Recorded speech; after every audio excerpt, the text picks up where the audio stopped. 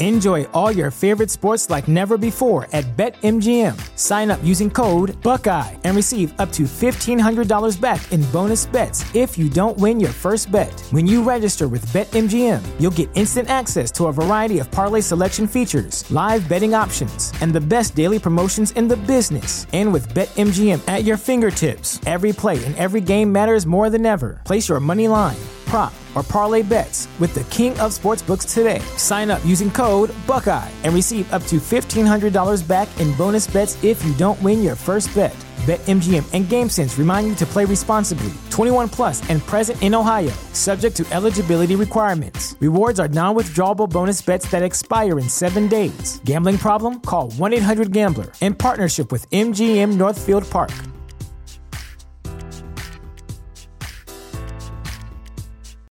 This is the story of the one. As a maintenance engineer, he hears things differently. To the untrained ear, everything on his shop floor might sound fine, but he can hear gears grinding or a belt slipping. So he steps in to fix the problem at hand before it gets out of hand. And he knows Grainger's got the right product he needs to get the job done, which is music to his ears. Call, click Grainger.com, or just stop by. Grainger, for the ones who get it done. Go to get your game on. Go for the beers. Go for the cheers. Go for the hit and the hits. Go for the stakes and the stakes. Go to get your parlay on. Go to get your party on. Go for the scene. Go for the screens. Go for the gallery. Go for the win. Go to Ocean. Visit theoceanac.com to plan your visit. Philadelphia fans, we're cut from a different cloth. Born into a brotherhood and bonded to our team for life. We believe anything is possible because we've witnessed the impossible. While we may be from different neighborhoods, come Sunday, we are one, and we will be heard. Pondley Hockey, official partner of the Philadelphia Eagles.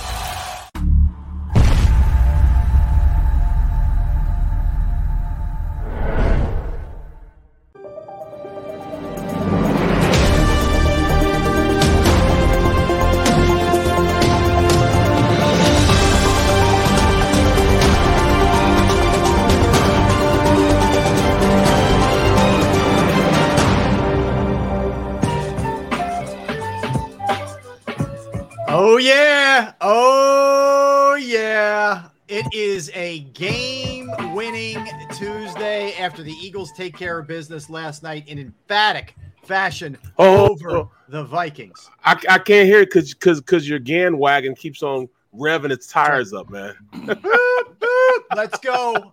Barrett, you're on. You're invited. You're already I was already on with you. Remember? You're in. I'm sorry. You're the co-pilot. You are my co-pilot. You know, and D Gunn he was halfway off. He was holding on by an arm, swinging in the back like this. So you want to get on fully, Derrick, or where are you?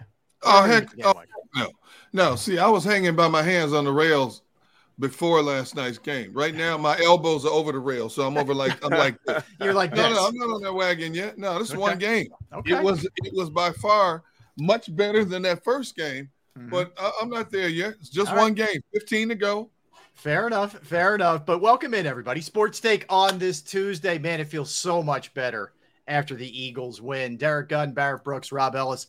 That was dominance, fellas. I know it was only 24-7. If you didn't see the game, you'd say, maybe it was close for a while. Minnesota kind of hung around. And did the Eagles let their foot off the gas pedal a little bit maybe in the second half? Yeah, but what you needed to know in that game was Jalen Hurts was magnificent. This was the coming out party, the best game of his career, and the defense basically shut down Justin Jefferson, Dalvin Cook, Kirk Cousins, Adam Thielen et al. To the point where they only put up a 7 spot. That was fun, and that was impressive, guys. That's the best quarterback play I've seen since the Super Bowl. Yep. That's how good the quarterback play was. It was just an attitude yesterday, an attitude and a want to be great by everybody. It was a want to. This was a statement game that anything they put their minds to, they can accomplish it. They just got to keep that same mindset, same players, it's the same people in the play. You know what I'm saying? The same people went out there and played, but it was a different attitude on how they approached the game. Just like you said, Slay came with an attitude that, he would not be denied. He would not be stopped. And if you have that attitude, you can do anything. The offensive line, we will not get our butts kicked today. I said butts, Mom. We will not get our butts kicked today. The defensive line, we're going to get pressure on Cousins. It was just a mindset and attitude out there. That's what you saw, man. It was the players have always been there. It's just the attitude changed while they were out there. You know what I think it was, Barrett? I think it was we won the game week 1, but we weren't happy with the way we won the game week 1. And we're going to show everybody what we really are. Derrick, that was absolute command from the quarterback. He was in utter command of everything last night. No question. He had lanes to throw to. He had enough time. If his first read wasn't open, he went to the second and third progressions. He only missed on 5 passes last night. What more could you ask from this man? He ran for 2 touchdowns, threw a beautiful deep strike to Quez Watkins for another touchdown. Obviously, he knew he was on the stage.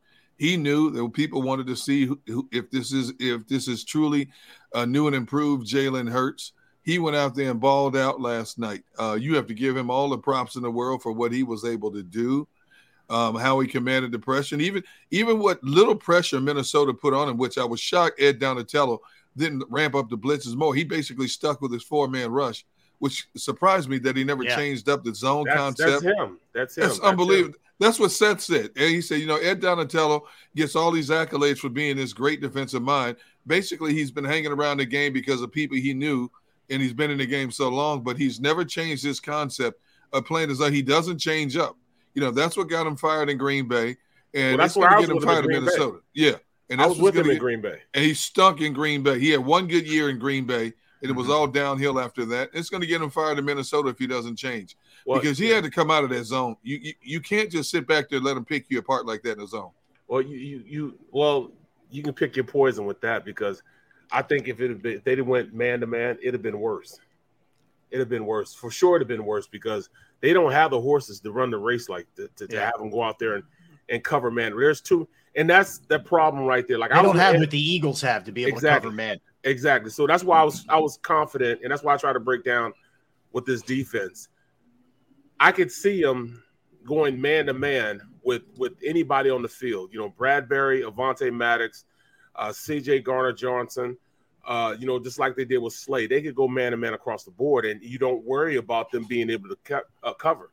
It was just the guys up front. The big guys up front needed to come to the party. You know what I'm saying? They needed to come to the party. They needed to come stag too. They need to come by themselves. You know what I mean? They didn't need anybody else. They didn't bring sand to the beach. They need to come by themselves and pick up somebody while you're at the party. Take one of them offensive linemen out and dump them on their head. That's what they needed to do. Well, that's why I said I don't understand why Donatello, why he didn't put more pressure, send more people. Just initially. He could afford to. It's unbelievable. Yeah, but see, okay, does Detroit have better defensive personnel? Yes. Than Minnesota across the board? Across the board. Yes, they do. Okay. They do. Because Detroit didn't care whether the Eagles were scoring points or not. Detroit had a mindset. They were coming to expedite the process. Okay. Well, Gunn, you told us. This dude sat back and just said, he killed his 4 men. He killed his 4 guys up front. Well, you don't want to say it. You don't want to say it. You don't want to broke it down to me. And I went back and watched film on it, and you were exactly right. You said that this team was based off their linebackers. Exactly. Their linebackers. Exactly. If their linebackers can't play well, then they wouldn't play well. That's what you told me. Yeah, so but you got to send one. You got Eric Kendricks, Jordan Hicks. Now Zadaris is more like a Hakeem Reddick type. Yep. Yeah, he's more like a Hakeem Reddick. But you got to send an extra man at least a couple times. Well, if they did that, they really got ripped, because maybe so. They didn't have anybody to cover. Like the Eagles, Jalen Hurts dispersed the ball so evenly. Yeah, I think this is more of an Eagles thing than it is a Vikings thing. Yeah, I mean, there's no question this was not the A.J. Brown show. No. Look at the first series of the game. 3 different running backs touched the ball. 4 different wide receivers caught passes on that first scoring drive. Okay. And that was the theme for this offense all night. They dispersed the ball equally across the board. Everybody got to tell. He had 8 different receivers in this game last He had 4 receivers with 69 plus yards receiving. Well, look at this. Ed Donatello, when he was with Green Bay when I was there, he had some horses running the race. He had guys like Joe Johnson. Remember Joe Johnson? Absolutely. Yes. That's my cousin. That's actually my third cousin. Really? He was there. They had Holiday. They had Gilbert Brown. They had guys that could go one-on-one and beat guys one-on-one. He didn't have that up front. I just kept telling him, Hunter's good, but Hunter's kind of, past his prime right now. He couldn't generate pressure with the guys up front, and that's what he could do. Remember Vonnie Holiday, how good he was? Oh, yeah. Yep. He had him coming off the edge. So, and he also had what's his name? With the funny name, Akbar. DGGB, something like that. KGB. KGB. They had KGB there. Yeah. They had guys that could come, that could mix it up. He didn't have that here in with the Vikings. He couldn't get anything going because he didn't have those horses up front. Right, and you're also dealing with a really good offensive line. They made adjustments. Exactly. I mean, this again. I think this is an Eagles thing more than it's targeting the Vikings stuff. But I mean, they made the adjustments with pass protection that they didn't last week, and they're already dominant in the run game. And the quarterback played as well as a quarterback can play.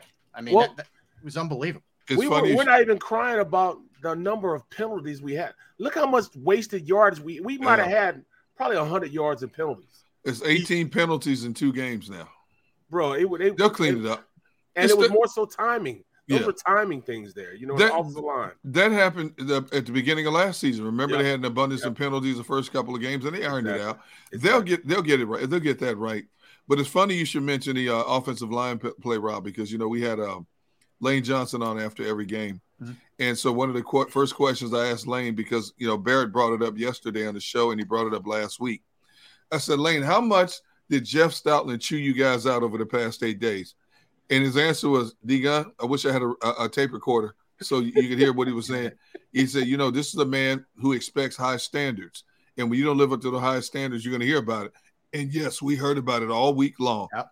He says, if you could have been a fly on the wall, you'd heard some choice conversations with Jeff Stoutland. I believe it. And that's an accountability group. But Kelsey, every chance he could last week, put it on him, put it on himself. And that's what those guys do. So I'm not surprised one bit that they got their act together. But we've seen good games from Hurts. We've seen moments from Hurts where we're blown away, but we haven't seen him put it all together like that where, I mean, think about what was on full display. The ability to throw a deep ball, you mentioned, D-Gun, to Watkins. The ability to drop it in the bucket, like the one that Goddard should have caught.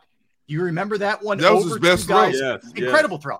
That was there. They had a guy over the top, a guy underneath. He dropped the rainbow right in his pocket. Perfect. And the guy knocked it away as he was falling to the ground. I thought that was his best throw of the night. Yeah. Out of all the great throws he made.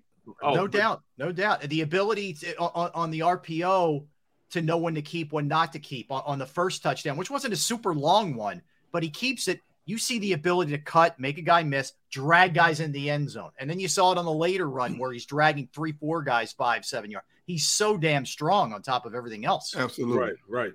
Well, you just knew that guys were held accountable for their play. You knew they were going to clean up the missed tackles on defense. You knew they were going to clean up the missed tackles. Assignment bust they were going to clean up. There's a lot of times that the defense didn't look right because guys didn't know where they were supposed to be. Like, say what you want to say, C.J. Garner-Johnson, he played a good game last week, but he just didn't know where he was supposed to be at times, which hurt him. He didn't know where his run fit was because his safety. He wasn't, he didn't play safety while he was with the Saints, the past 2 years. So he just had to learn what he needed to do. And once he figured it out, he's figuring it out, he's where he's supposed to be. And when he gets there with a purpose. He gets there with an attitude, man. He really does. So, I mean, I can only see his game becoming better and better. I can see those, Bradbury and what really set us apart was Slay's. I heard with Slay at the end of the game. Slay said, look, he's the best in the world. But, hey, so am I. Yeah. And that attitude right there is what they need. That's right. That's exactly right. Lane Johnson knew he was going to get reamed out all week about not necessarily them being soft, but this is not the standards that we live up to, as an offensive line for the Philadelphia Eagles. Coach Stoutland was downright embarrassed of what he saw. So you saw the significant change in the way the attitude was there. Yeah. You saw Jordan Mailata. He came out there with a purpose. Lane Johnson came out there fired up. Kelsey's flying around. You have the athletes to be very good. How about Goddard downfield blocking? That's crazy. And it should have been holding on him, actually, on the DB anyways. Yeah. On the linebacker anyways. It should have been holding on him, but they didn't throw the flag, so he just turned around and blocked the guy. But it should have been holding on that play. They had Cousins shook. Cousins was straight up shook in that game. But that's the MO on him. If you get pressure on him up the middle, he's not the same quarterback. I mean, we can talk about the Eagles playing the perfect storm, but they gave the Vikings an opportunity to get back this game and make you sweat. A block kick, and of all people, Sippos runs down Patrick Peterson. That tells you how much of a step Patrick Peterson has lost. A ricochet interception, that should have been caught by Gainwell. And what is he doing? He throws floaters. You got a guy like Justin Jefferson. He's throwing dying quails up there. He didn't even put it in a position for Jefferson to compete for the ball. Mm-hmm. I mean, what the heck was he doing? It all was predicated by the Eagles getting pressure on the middle of him. That's the MO on Cousins. If you try to get him from the outside, he's going to do like a lot of good quarterbacks. He's going to step up and have an extra second to deliver. If you come at him from up the middle, that's not his ball game. He does not like to play that kind of football, and it showed last night. Yeah. Well, they say that, a lot of the times why he didn't play, my fault, Rob. No, you're good. You're good. A lot of times he didn't play great on Monday nights or play good on prime time games. Yeah. It's because he's one of those guys, that everything has to be perfect. He's caught in a routine, and anytime he gets out of that routine, he plays accordingly. He plays in that. All right, well, this is a change. I don't play well with change. I heard he's like one of those type of guys. I don't know what you call it. I mean, it's some type of it has a name, it's not like Rain Man or something, but kind of sort of in the same sense that everything has to be the same way every single. I gotta have Cheerios in the morning, dry Cheerios in the morning. That's like somebody I know. And either water or iced tea. I mean, it's that type of deal. And no honey I'm the nut Kirk Cheerios. Cousins of Sports Talk Radio.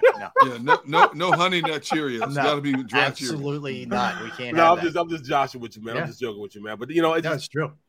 It had more so to do with everything that the defense and how they felt about the way they played needed to change, and they came out with an authoritative mindset that we're better than what we played, and we're going to show you we're better. We come in with a nasty attitude. It's that want-to, man. That's all it was. Yeah. Defense is nothing but want-to, and they came out and they wanted to kick their tail. It was one of those atmospheres. Like, the place was on fire. Like, that really was playoff football. OCD, that's what OCD. Okay, my fault. OCD. That really was playoff football, though, last night. I mean, that had that sense, that feel to it. You had all the stars there last night on top of everything else. Right. The other players from around the city there last night. But it was utter dominance. You think about it, like that easily could have been a game in the 40s for the Eagles, like somewhere in that neighborhood. And you're right, Barrett.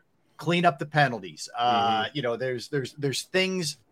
There were at least 2 dropped interceptions. Like that could have been destruction. They're not there yet, but they took huge strides from week 1 to week 2. This was enormous. 2. Slay should have had 5 interceptions last night. Yeah. He could have made the Pro Bowl off that one game last night. Mm-hmm. Well, he definitely made the Pro Bowl off that one game because he literally dominated Jefferson. He dominated him. There was nothing he could do. Yeah. He was in his hip pocket the entire day. So, I mean, it just comes with an attitude, man. I love the attitude that they came out with. You could see in their eyes that they were dead set on playing the game of their lives. And they just got to keep playing like that, and it's an attitude when you get on the field, that the Steelers had when we won the Super Bowl. Hey, wait a minute. Wait, what was Fitness Rebel is correct. You're right. Wait, we agreed to sing if they won? Yes, we did. I thought there was another stipulation involved. There was another stipulation. There was? I thought it was just if they win. I thought it was another stipulation. I knew they were going to win. I knew they were going to win. Yeah, I think Fitness Rebel's right. I picked Eagles to win. Yeah. I think we have to sing, guys. I think maybe we'll do it at the beginning of the next segment. Rob just wants to sing because he wants everybody to know he also has a golden tone. No, you're the singer of our group, of our band here, our trio. Yeah. You're the singer, D. Yeah, if it was the Jackson 3, I'm Tito. All right. I'm Jermaine. I'm Tito. I don't sing. Ooh, I just play the guitar, bro. Yeah, I play the guitar. Wow. I hear you. So we will do it. We'll do it. We're men of our word. Did you say Xander says 750 likes? Was that Can the we stipulation? do 750 likes? That's how we. No, I would say that's a lot. We're just gonna do it, man. You know, if finish Rebel. You know, you say you want. We're gonna. Hey, how about we do this? How about today we set our all-time record for likes? There we go. The Eagles won last night. We're going to crush Eagles all day long, but let's crush the like button. What's our all-time record? Is it 500? It was. Wait, what was it for me to sing? Wasn't it 350? It was 350 for me to sing. I know we've gotten close to 400 before. All right, let's shoot for 4. Anderson. 4 is a fair number. Let's see if we can get to 4 today. All right, let's do that. Let's see if we get to 4, peeps. Let's do this thing. 400 and we sing? No, we'll sing anyway. I think. Yeah, only if Barrett leads. Barrett has the lead. Barrett has the lead. Barrett can lead it. I mean, after all, he played for the Eagles, so he was there 4 years. So therefore, he should know the fight song inside and out. How about Barrett starts? I'll pick it up, and then you close it out because you're the only real singer here. What is this? Why am I? Why? Come on, man. Well, you play for the Eagles. I'm sure the lyrics up on the wall somewhere in the building. Was it the same lyrics when I was playing? I don't think that song was even a song back then. It wasn't as big then, but it was around. It was just those guys. It was that band. What was that band? They had the with the banjos and stuff. Yeah, banjos. Skull and Bobby Manchur and the boys. Yes. Yeah. So all right, we will do that. We will sing today. But think about this. Like, there's so many stats to dig into. Not to geek out too much here, but Kirk Cousins is your leading rusher with 20 yards. Yep. We haven't even gotten into it. Dalvin Cook was a total non-factor. 17 total yards. 17 yards, yeah. Justin Jefferson, 6 catches, 48 yards. That is dominance for the guy who's had more receiving yards than anybody the first 2 years of his career. Just owned him. Just completely owned him. Cousins stunk. He flat out stunk in that game. I mean, this was both sides of the ball, man. They couldn't do anything against the Eagles. You held that offense to under 300 total yards of offense. You had 3 interceptions. Adam Thielen didn't even get a ball until the fourth quarter. It was total garbage time with Thielen. It was total garbage time with him. He was the leading receiver, wasn't he? Yeah. He was the leading receiver. It was all late stuff. You put up almost 500 yards of offense against that team. I don't know if you can have a more perfect storm on a grand stage like Monday Night Football. I really don't. It was that kind of performance, man. And look, I thought it was going to be close. I thought the Eagles would win. I told you I thought they'd kick a field goal late, and that's how they would win. I thought it was going to be that close a game. But wait, a win is a win. I don't do all that. No, I'm with you, Barrett. And you had them Eagles winning comfortably. You know. But I think it's more so. I mean, just everything. Everybody played. I can't say it enough, and you're going to keep hearing me say it. Eagles played with a purpose. When you play with a purpose, it's easy to go out there and execute. They played with a purpose because they were downright embarrassed that they allowed 35 points on their defense. They were embarrassed that that they took that they let their quarterback get beat up the way they did. They were embarrassed because of that. Mm-hmm. So because of that, they played it enough. Look the way Sanders was running a pill, man, running a rock, and then we got to do it, man. We got to start giving our offensive coordinator some props, man. Yeah, Steichen was hitting every right note. Great game. And then when he was his way he had people coming in and out. Mm-hmm. I mean, when he here is Sanders, boom, boom, he's breaking it. 5 yards here, 6 yards here, and that's one thing we have to understand. A 3-yard run is not a bad run. No, because you get a 3-yard run and then the 4-yard run, you're 3rd and 3. Very manageable, and especially for a guy with Hurts wheels. And you can make that happen. Yeah. So we got to get out that every play has to be a big play. Every play has to be a home run play. No, just keep the chains moving. Mm-hmm. And then we turn around and I love the fact they called the draw play with Boston Scott. Man, beautiful call. Beautiful. And then all right, we're gonna run it again. Yep. We're in the same until they stop it again. Mm-hmm. Yeah. Well, once Jalen Hurts start on the RPO, start tucking and running from the outside, that froze Minnesota's outside containment. Yep. All of a sudden, you got gaping holes up the middle because all the linebackers were flowing to Hurts going to the outside. All of a sudden, prime example, that draw play where he faked like he was going to pass it and handed it off to Boston Scott. Mm-hmm. Man, he had an alley to run through up the middle, man. And that was the theme for the whole night. Yeah. Once Hurts hit him on the outside and hurt him a number of times running those RPOs, you know what? The running backs had lanes for days to run through. Bro, I turned around and it was a play. It was an incomplete pass, but he tried to hit. I forget who it was underneath, and I saw in the back Quez Watkins going over the top, And as soon as Hurts let it go, I looked like, oh my God, look how he was wide. Look how Quez Walker was wide open going on a little 9 route. I was like, man, I can't believe how open he was. Turn back around the very next play. They flipped the formation, put him on the other side, run the exact same play again. Over the top, Quez Watkins by himself. Out of a timeout. Yeah, they saw it. Yeah. So I'm like, bro. I said, because I was in there, oh, did you guys see Quez Watkins? I was in there, oh, did you guys see that? Mm-hmm. He said, yeah. So Pat went back and rewind and said, yeah, but he let the ball go. As soon as he let the ball go, that safety jumped that route. And Quez was like, Scott, I'm like, oh, he needs to hit that. He needs to hit that. Then went to a timeout, came back to the next play, flipped the formation. And I'll be darned if he wasn't wide open by himself. The same play, they just ran it to the other side. That's being aware of what happened. Them download the information to Steichen. Walker's like, look, I'm beating them over the top. They can't compete with my speed. And right. Harrison Smith is just not that guy anymore. He used to be my favorite safety. He's just not that guy anymore, man. He's been around a long time. Yeah, all the time. I played on the same field as him, so he's old. Yeah. No, well, I tell you what stands out to me, and look, this doesn't always translate into wins and everybody being on the same page. Huh? I'm saying just playing. I never played against him. I was doing the math in my head. And I'm thinking, no, that mean he played like 16 years. I've just been watching. He's probably in like his 13th year though. Around 12. No question about that. I'm sitting there going, wait a minute. I'm doing math. I'm like, wait a minute. Barrett played with Harrison Smith. No.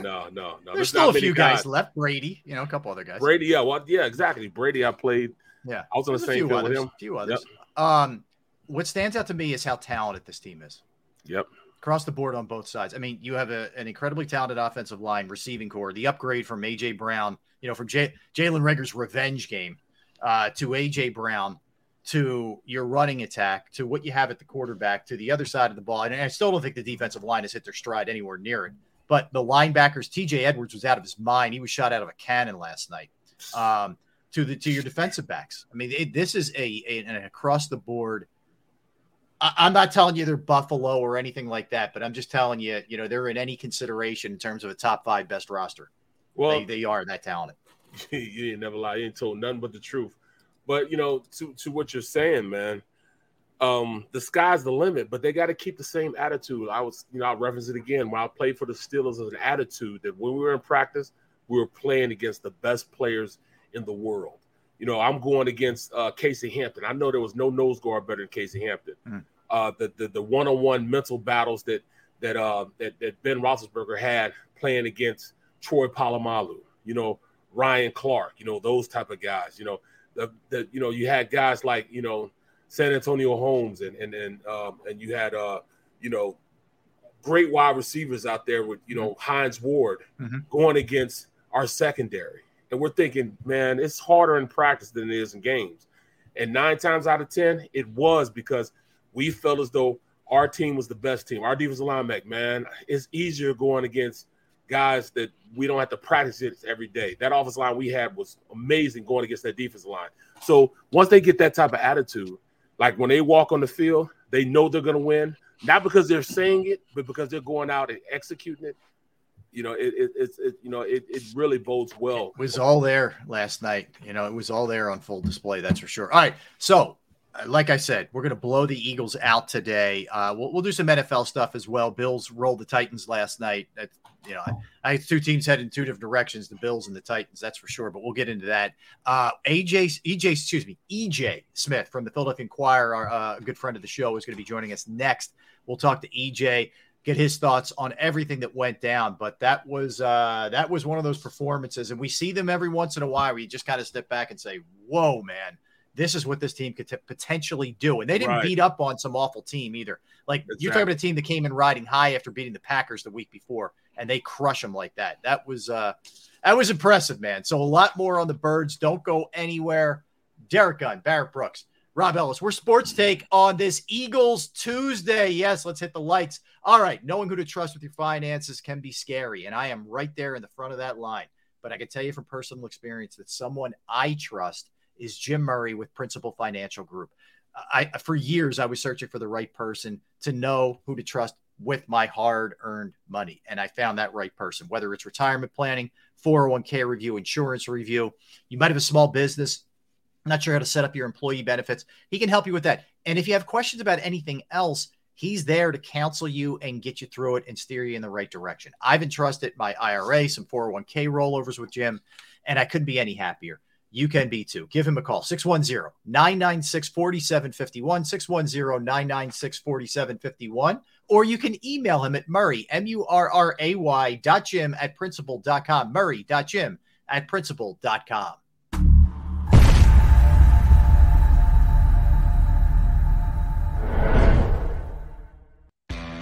Go to get your game on. Go for the beers. Go for the cheers. Go for the hit and the hits. Go for the stakes and the stakes. Go to get your parlay on. Go to get your party on. Go for the scene. Go for the screens. Go for the gallery. Go for the win. Go to Ocean. Visit theoceanac.com to plan your visit. The greatest fans on earth. It's a bold statement, but would you expect anything less from Philadelphia? 58 years of heartache creates a toughness, a grit, a resolve not found in most. Sure, our prayers were answered, but now that we've had a taste, we're looking for more. Pondley Hockey, official partner of the Philadelphia Eagles. Action News at 11 with Rick Williams. It's the team you trust to bring it all together. The stories that impact your community, a sports roundup for the locals, and the AccuWeather forecast you depend on. Action News at 11 with Rick Williams. Go passionately. Go fearlessly. Go confidently. Go Birds! Go confidently towards your goals with First Trust, Philly's hometown bank for nearly 90 years, and the official bank of the Philadelphia Eagles. We're focused on getting you over the goal line. So go with conviction, go with trust, Go Birds! and go forward with us by your side. First Trust Bank, the official bank of Philadelphia dreams. Oh, and go Birds.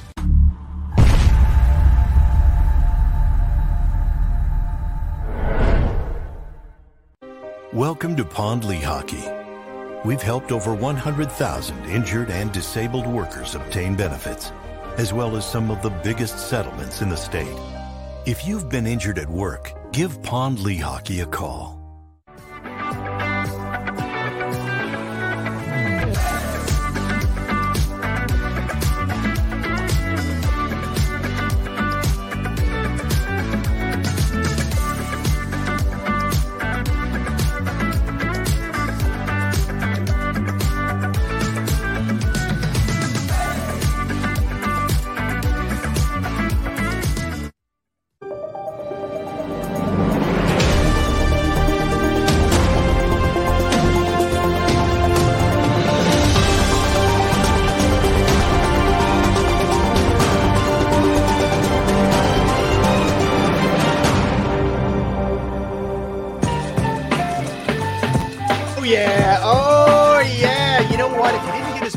Last night, it made it a little bit easier waking up after the Eagles put it on the Vikings last night as we continue this Eagles discussion. You all right, Gunner? You okay? You okay? No, I got to bed at 3 a.m. and I drove 2 hours back here, got back home at 11:30 this morning. So if you see me like this. Oh, poor guy. You'll be all right. Just get the 3, man. That's all you coffee, need to do. man. Get some coffee, man. We got to roll. Yeah, we got to roll. That's it. You all can't right. put the lefty in. I can already see him. He's looking bright-eyed and bushy-tailed, and he joins us right now. Does a phenomenal job covering the Eagles. EJ! The Philadelphia Inquirer. You can follow him as well on Twitter at EJSmith94. What's happening, EJ? How you doing, man?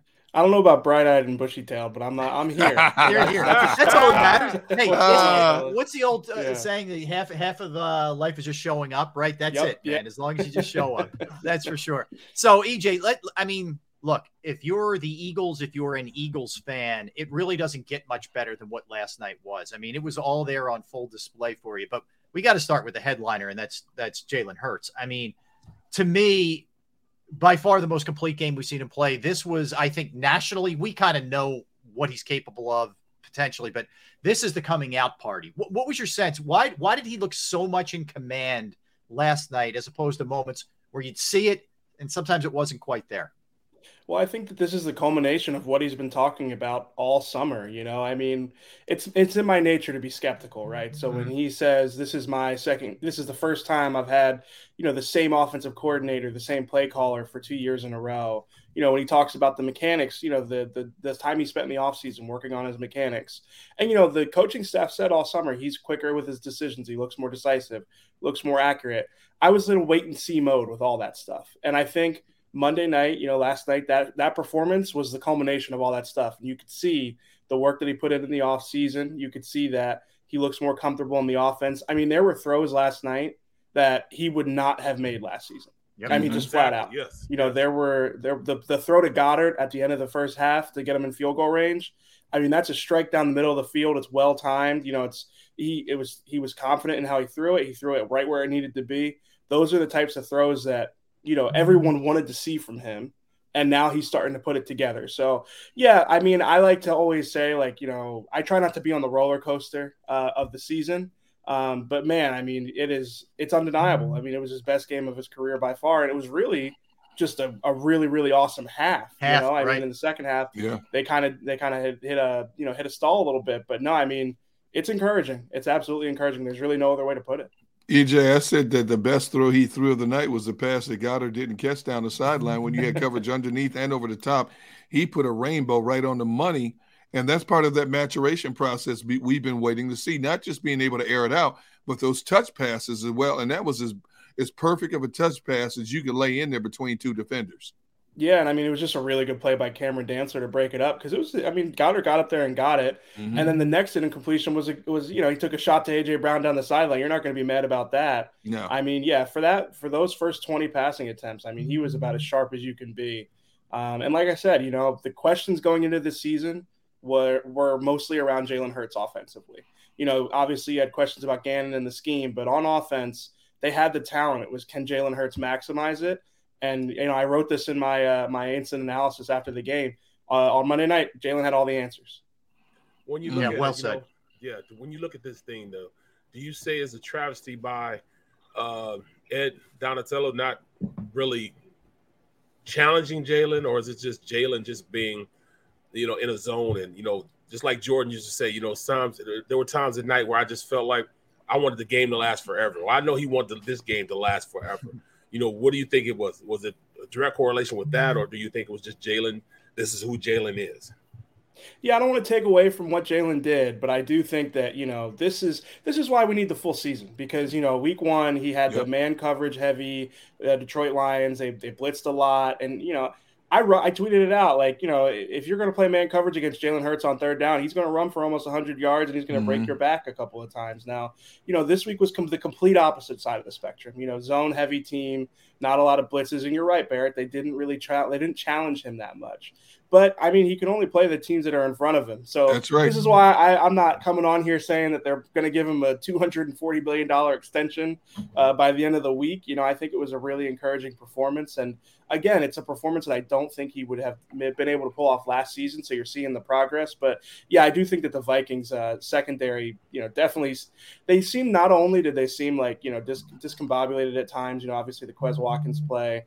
Was a really well drawn up play by Nick and Shane Steichen, but it was also, I mean, let's face it, it was a busted coverage. You don't want a guy running down the field wide open like that. It was a busted coverage that happened the play before.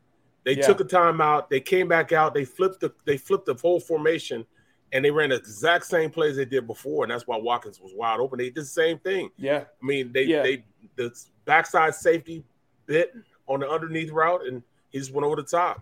Same exact thing.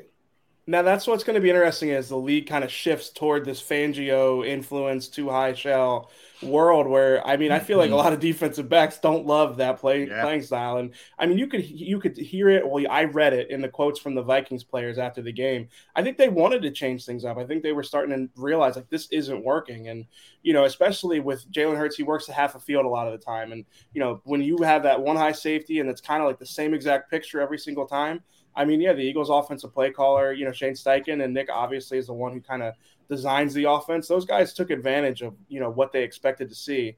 It's what they've seen all summer with Jonathan Gannon. It's obviously a very similar scheme. And I think you could tell they had comfortability kind of knowing what to get to when they needed a play. They definitely had the answers when they needed something. EJ, you brought up Gannon. I mean, let's go there. The defense that got beat up pretty bad week 1 in Detroit. If I would have told you before the game, you're looking at Justin Jefferson with 6 catches, 48 yards. You're looking at Kirk Cousins with 221 yards, but 3 interceptions and a 51.1 passer rating. Dalvin Cook, 6 rushes, 17 yards. I mean, you would have said, sign me up right now. And that's really what it was. You saw a veteran quarterback look really shook last night by what was going on. Yeah, and Kirk Cousins will do that for you sometimes now. Oh, yeah. Yeah. But, I mean, listen, credit to the defense because, that was one of the things coming into this game was Kirk Cousins will do that if you can get in his face a couple of times. And, I mean, watching back that fourth quarter this morning, I mean, every single pass, Kirk Cousins looks like Dirk Nowitzki on a fadeaway. He just can't step into anything. It's unbelievable. So, I mean, and that's Gannon's thing is he talks about sacks aren't necessarily the end-all, be-all in the scheme, which is a departure from what Eagles fans are used to. With Jim Schwartz, it was that attacking front four, and they wanted to get to the quarterback, and they wanted to basically limit explosive plays through pressure. Now with Gannon's scheme, they're limiting it with softer coverage, and as a result, the ball gets out quicker. And sometimes guys aren't going to get home, they're not going to get sacks, but Javon Hargrave had a really, really key pressure on the first Darius Slay interception. Josh Sweat was getting to Kirk Cousins. And again, like I said, it was obviously affecting him that the pressure was getting home. And, credit to Gannon for switching it up a little bit. I mean, they blitzed a good amount last night. Some of those blitzes were really well timed and, some of them lead to Hassan Reddick chasing tight ends in coverage. So we got to call it both ways. But, I do think that the way that the game plan was laid out was definitely advantageous for the Eagles. They got what they needed to get as far as the pass rush, and the secondary played lights out. I mean, credit to the players most of all, especially Darius Slay, who was matched up against Justin Jefferson for most of the night. So EJ, are you getting on the Rob Ellis Gann wagon like him and Barrett, or are you like me? I'm hanging off the back of the rail. I refuse to get into the bandwagon. Don't listen to the haters, Gann wagon yet. I still need to see more. Come on. I like the Gam wagon. So yes. I think I'm reluctant. No, sorry. I like the term. I like the phrase. I'm with you, Gunner. I'm not quite ready. DJ, you built me up, man, and then you took me right down. That's not cool. I sorry. Apologize. I like the name though. Gam wagon's good, but I'm going to get the T-shirts. I am trademarking that bad boy, by the way. Okay.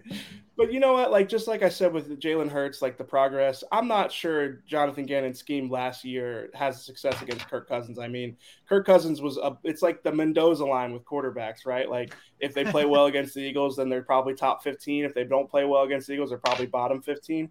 Well, I don't know I think Kirk Cousins might have had a little bit more success against last year's group.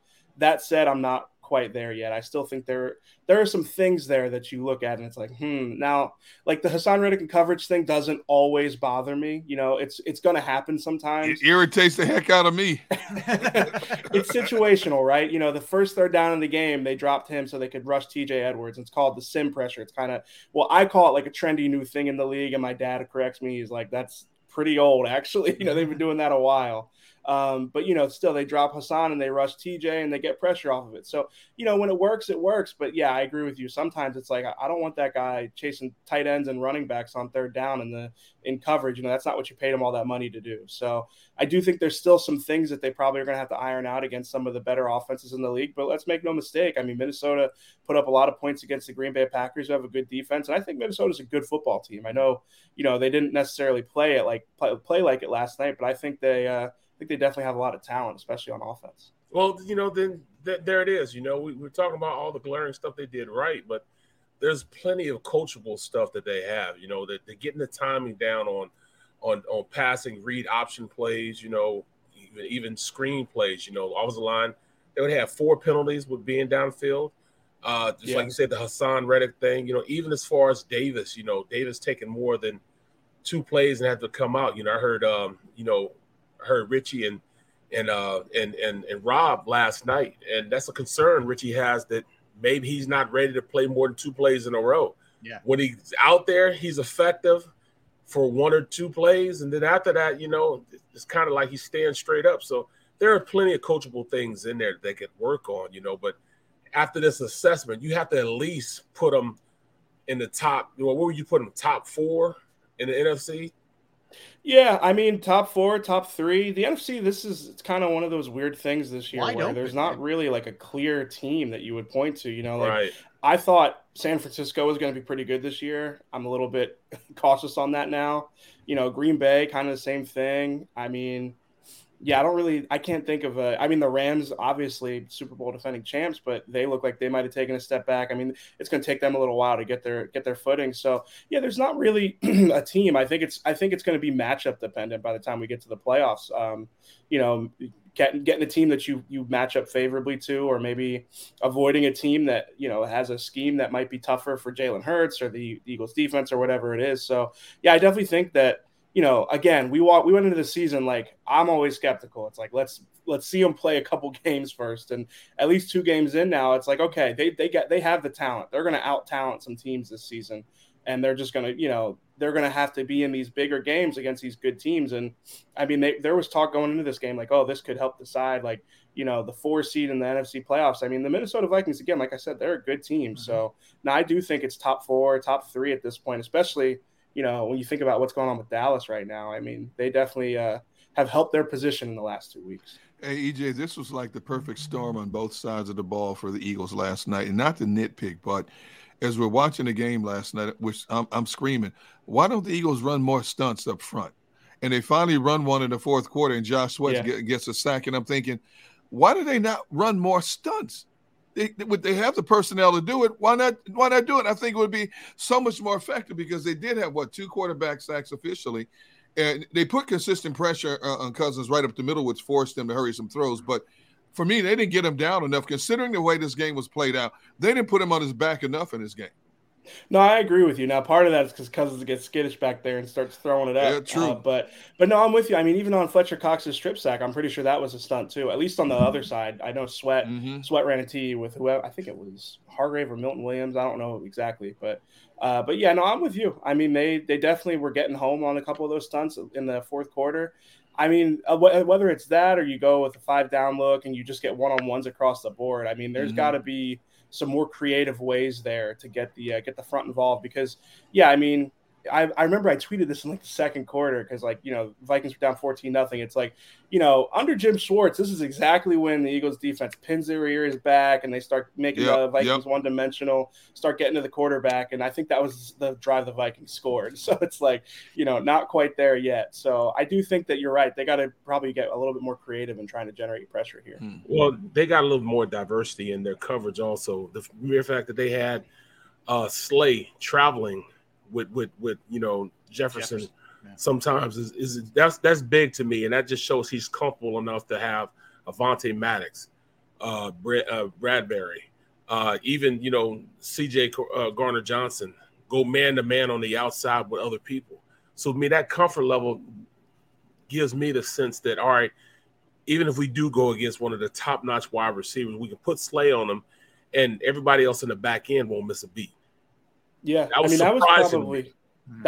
was honestly probably the best Slay's played since he's been here. I mean, he was playing out of his mind. I think it was Darius Butler said it was teach tape what he was doing last night, and I agree. Like that was impressive good stuff. Yeah, right. How about EJ? How about the play? Slay kind of tweaks. He said he landed awkwardly, whatever it was. They're trying to say, come out. No, I'm staying in. And then he gets a pick on the very next play after he waves the ball. I mean, that was like it's because it's defense. We probably don't give it as much love as we should. If that's a receiver playing at that level that he was playing at last night, it's celebrated, universally. But because it's the D-back, he doesn't get quite as much love. Yeah, he probably knew he was getting another one his way. I mean, Cousins was tossing a lot toward him, not with not much accuracy. But no, I mean, get back to your point, B. Brooks, like that was the secondary played out of its mind. The whole group did. I mean, Bradbury had a couple missed tackles, but in coverage, he was really good. And, credit to Gannon because, like, Chauncey Gardner-Johnson is the type of guy you can play all over.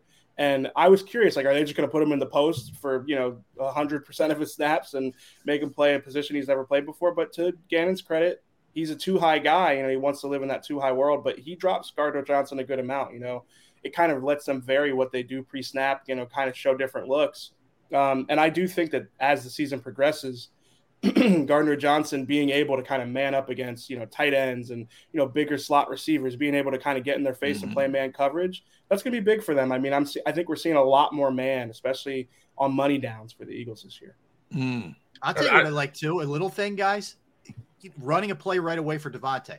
I know Devontae said all week, I'm good. I don't care. It's fine. Don't worry about it.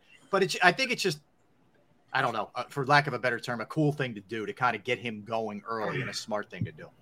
Yeah, they were like really stressing that all week. Like Nick in the post-game press conference after Detroit, like I just said, we got to get Devontae more involved. And I did think it was like a little bit like you guys, I think it was one of my colleagues said like, imagine Andy Reid on that topic. He would just be like, he'll get his, not a big deal.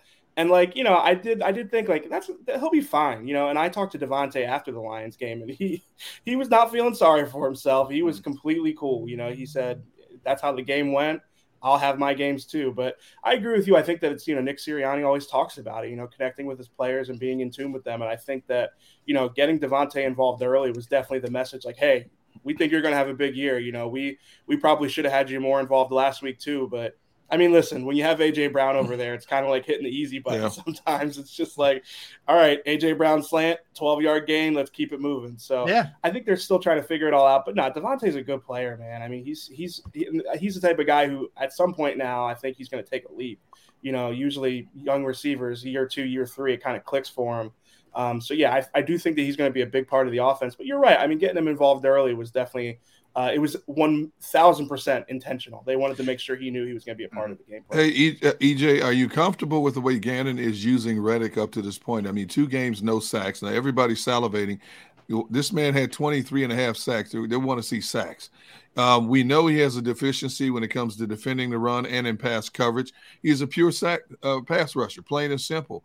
Are you comfortable with his role right now? Because I'm watching how he's playing, and I'm thinking, you got to move this guy around a little bit more. You got to move him around the way Dallas does with Michael Parsons, the way Minnesota does with Zadarius Smith. You cannot have him being a stationary target on one side the whole game and allowing them to pick him off to know where he is at all times. Yeah, I do think that, like, if you look at what he did in Carolina and Arizona, they definitely they scheme some things up for him. Like, right. We talked about games earlier and we talked about him dropping into coverage.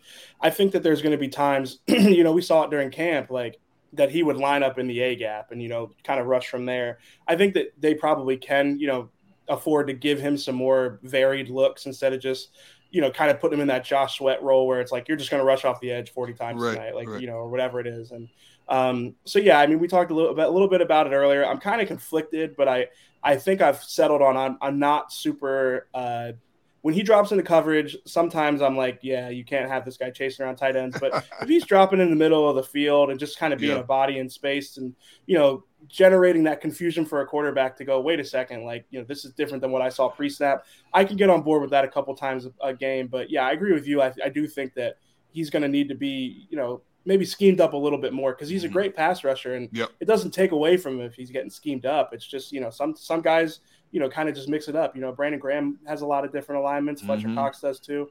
It's just kind of part of the equation. I was on. Go ahead, Barrett. Sorry about that. No, you got it. What do you see Davis? What have I seen from him? Yeah. What are you seeing from him? Where do you see him at this point? Well, I think I think he's been, as advertised against the run. He's disruptive against the run and he allows them, and this is the biggest thing with him, is he allows them to really commit to that 5 front when they want to. If they want to put 5 down, Hargrave is a really good one tech, but Davis is just like the quintessential nose tackle, plug it up, nobody can run up the middle. But I think actions speak louder than words with this. Like, they said that they thought he could, affect the passer. They aren't playing him on 3rd downs. They clearly don't think he can affect the passer right now.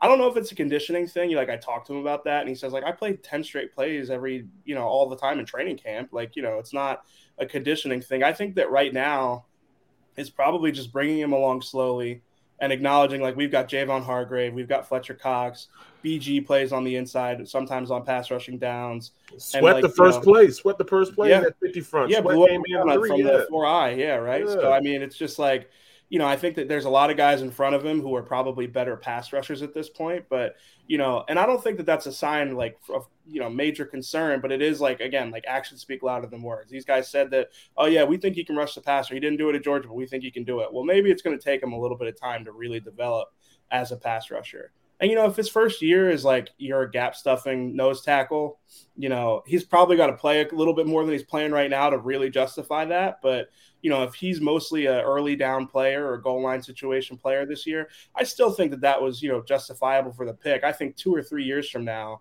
if that's still all he is, then that's when you're going to start to wonder, like, okay, like, there were some other guys on the board that, you probably could have justified, just because it's like, how much of a premium is it to have a, 2 down nose tackle, that you spent a first round pick on. But I don't think we're there yet. I think we've got a long ways before that's a major concern. I'll tell you who I thought was also spectacular last night, EJ, was TJ Edwards. I mean, he was everywhere. And also, I thought really good in pass coverage. Yeah. I know, we don't necessarily look at him as that kind of linebacker, but maybe he's growing into that. I mean, 10 tackles, tackle for a loss, pass defense, a hit on a quarterback. He was everywhere, man. So this is my thing with linebackers. It's like, sorry, this might be a little bit of a rant for me. So do it, man. Like, so that position is so instinctual. That position is so much reading your keys and making quick decisions. So people get so infatuated with like athletes, like, not to throw like shade at Davion Taylor here, but like people get so infatuated with Davion Taylor and like Isaiah Simmons and these guys who are crazy, crazy athletes, but they're raw. And it's like, well, if I could just teach them to be instinctual, it's like a lot of those guys aren't going to get there. If you're not instinctual by the time you get in the NFL, that's a real lottery ticket to say like, okay, I'm going to teach you to have NFL instincts.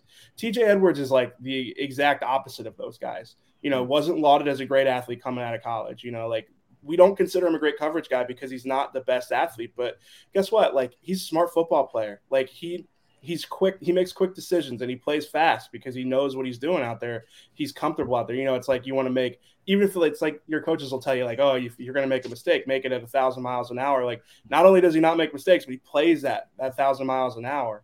So he can kind of overcome some of those athletic deficiencies that he has on paper because the guy is just, he plays fast, he plays smart. So yeah, even in coverage, like he knows what he's looking at and he can get to the spots he needs to get to. So yeah, I mean, I think as far as like, obviously like he's not like Fred Warner or Eric Kendricks or anybody like that. But as far as like passable linebackers, which is what the Eagles are really looking for, they don't want to pay big money for these guys. I mean, TJ is like exactly what you want in that role. Like he's going to have a lot of tackles. He's going to have great stats, but he's not going to necessarily like be this high priced linebacker, but he's just rock solid. And yeah, I mean, he's fun to watch, because he plays fast, he plays hard. So yeah, no, I thought he had a great game. All right. Lastly, I know you haven't probably done a ton of advanced work here on Washington, but they're 1-1. They lose to the team the Eagles, kind of escaped and won week 1. Mm-hmm. You got any kind of vibe off of them right now, or a little too early yet in the week? Well, I watched some of the game. NFL Sunday Ticket was giving me a nightmare. It was my only Sunday to watch football. Yeah, exactly. Yeah, I was pretty frustrated, if I'm being honest. But yeah, I mean, I think Washington's got some talented pass catchers. I really like Terry McLaurin. Like, I think he's one of the more underrated receivers in the league. Mm-hmm. But I mean, he's probably not better than Justin Jefferson. So the Eagles secondary is kind of, well suited, I think, to match up against them. And we all know Carson Wentz pretty intimately by now. He's the type of guy, he's going to make a couple throws that might blow your mind or might make your eyes go wide, but he's also going to make some decisions that make you go like, wait a second, what were you thinking there?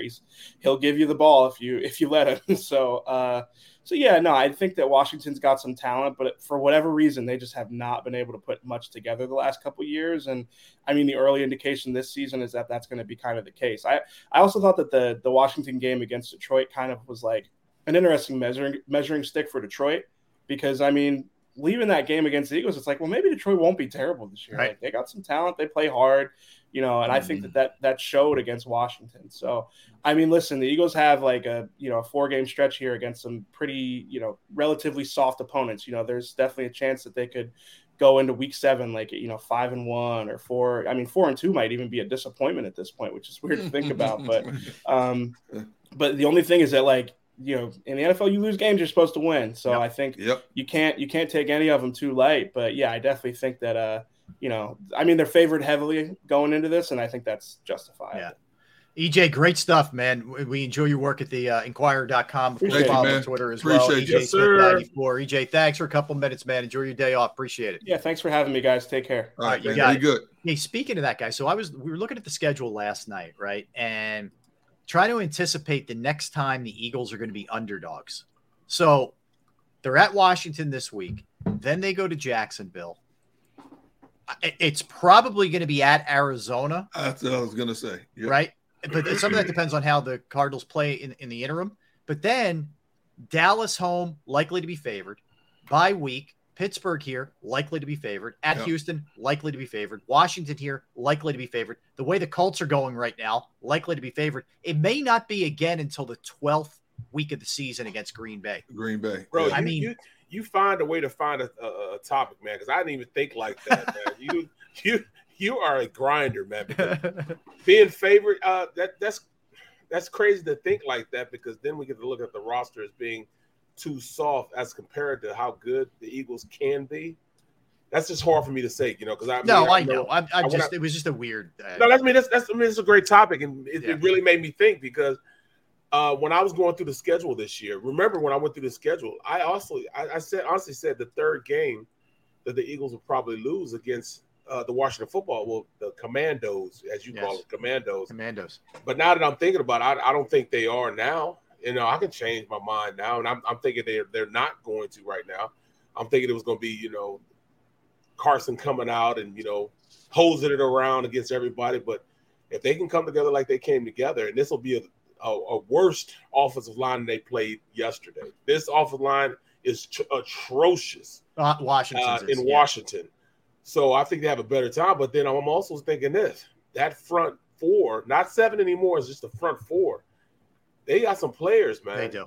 They got some players. I don't know. Is Chase Young's still not back? He's still out. Yep. Yeah. So I mean, good. But Bob, the only thing I would say is, Barrett, everything you just said is like point blank dead on. You know how goofy division games are. Exactly. As much as this looks, and we're all sniffing ourselves after last night, it's like, man, division games are weird. And the Eagles are 6.5-point favorites on a game, a game there.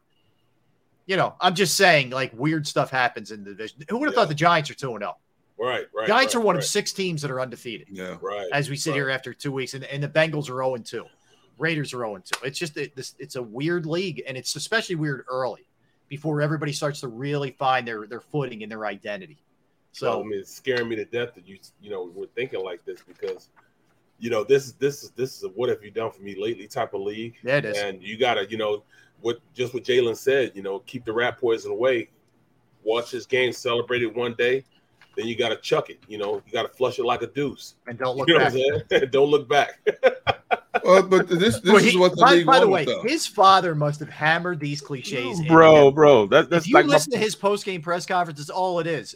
And I love it, but it's amazing. I'm sorry, Gunner. But this is what the league wanted: parity, and this generates so much interest across the board. I mean, you talk about 6 teams being 2-0. There's 11 teams right now that are all 1-1. So that's why I would say, until like week 6 or 7. That's when you truly find out who the contenders are and who the pretenders are, but it's exactly what the league's doing. They're sitting behind closed doors, patting themselves on the back, because this past Sunday might be typical of what every week might be in the NFL this season. You're going to have 3 or 4 games that are going to go down to the wire, and the least expected will be emerging on top instead of being defeated. Mm-hmm. Yeah, you're right about that, Derrick. All right, I think we need to pay this off. So when we come back, we are going to sing the Eagles fight song. Only if Barrett leads. Barrett leads.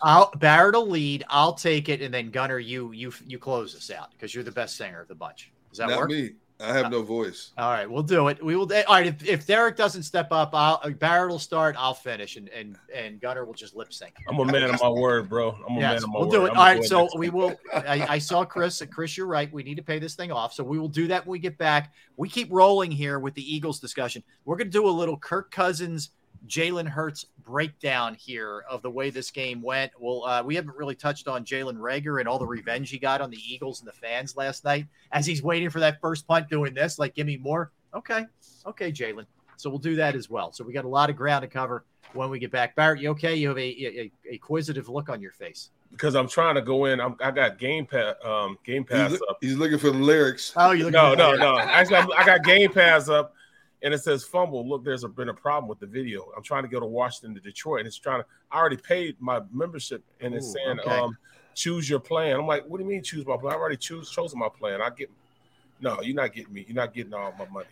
All right. Well, you'll get that straighted out. You got a little time, right? So we'll do that and a lot more. Don't go anywhere. Eagles win 24-7 over the Vikings in impressive fashion. That's for sure. Derrick Gunn, Barrett Brooks, Rob Ellis. We are Sports Take, Jacob Sports YouTube Network. Pound the like button. All right, time to talk about Pro Action Restoration. Pro Action Restoration is the place that you call or you reach out to online if you're having any kind of issues when it comes to water or fire or smoke or mold or other issues in your home, on a property that you own, etc. They're on call 24 hours, 7 days a week. I've gone through this. I went through it on a Saturday. Sometimes you don't really know if a company's going to be available. They're there. They got out there quick. They cleaned it up. They fixed the problem. The price was reasonable, and the crew was unbelievable. They are licensed, bonded, fully insured. They've been serving the tri-state area for more than 2 decades. Pro Action will work in conjunction with your insurance company. And again, if it's any of the above, water, fire, smoke, mold remediation, you name it, they can handle it. Give them a call, 610-623-3760, 610-623-3760, or you can reach them online at proactionrestoration.com. That's proactionrestoration.com.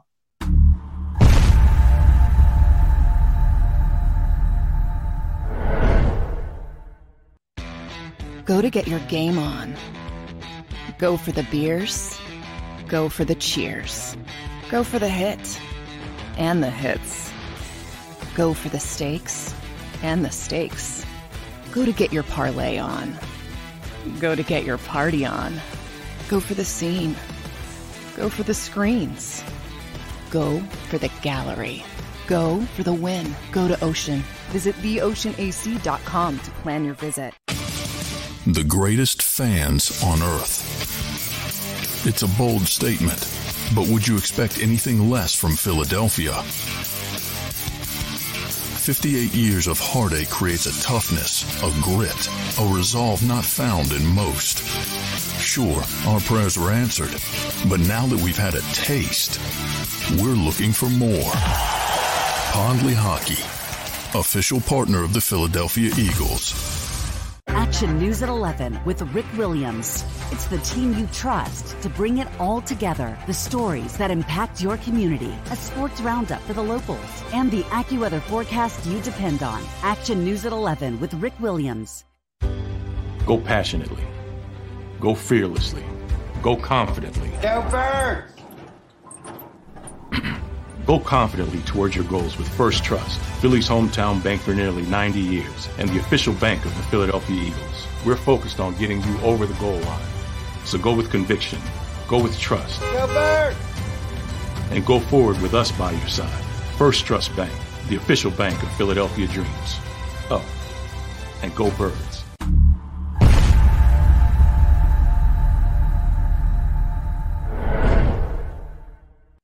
Welcome to Pondley Hockey.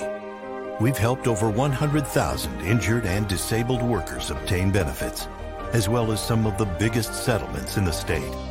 If you've been injured at work, give Pondley Hockey a call.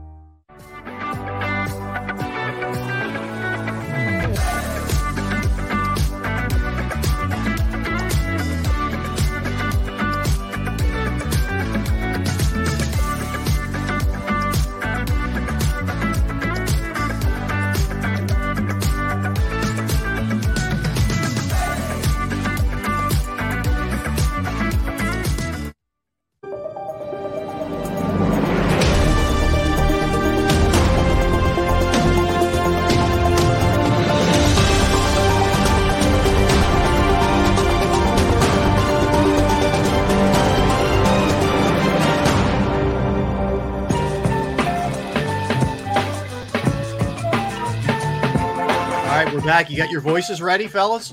We ready to roll? Are we going to do this thing or not? I think let's make it happen. Let's make it happen. Ready? Yeah, we can't. We don't write checks that we can't cash. Okay. Right. So, all right. Here's the deal. I'll get it started, Barrett. I'll give you a little drum beat. Okay. And then we will go. I'll pick it up, Derrick. Your choice. You want to jump on at the end? You jump on. If not, I'll bring it home. All right.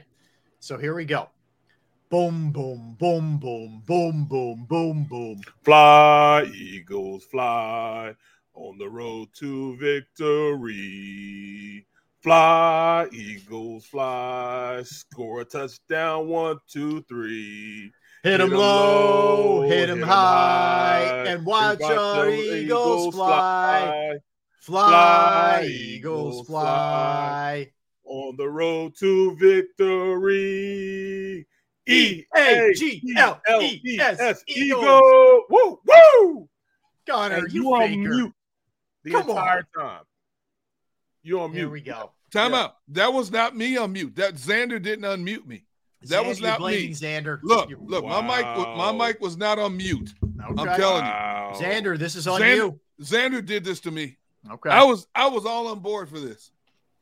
I think he's afraid of your singing, man. He's afraid of your. It's a commentary on your voice. Barrett, good job. You didn't want me to break the mic. Thank you. That's right. Hey, we stuck to our promise. They know you can sing, D Guns. They ain't worried about you singing. Steven Jackson said that was terrible. He's not wrong. No, it was pretty bad. I tried to just gloss over it. We did not do a good job. But... Look, if you're right, Gunn, Xander. If I muted him, he couldn't unmute it. No. When I mute myself, I mute it up here. I mute it up here on my mic. That's where I mute it every time. I never touch the mute on the computer. That's right. Xander. You ain't getting off that easy. All right, little controversy here. Yes. All I'm gonna say is I fulfilled my. You know what? Fitness Rebel's right. I went too fast. Sorry. Sorry. All right, you know what? Because Xander's trying to cop out of this. Fly, Eagles, fly on the road to victory. Barrett, I don't need your help. Thank you. Fly, Eagles, fly. Flight, for a Eagles, touchdown. 1, 2, 3. I don't care. Hit them low, hit them high, and watch our Eagles fly. Fly, Eagles, fly on the road to victory.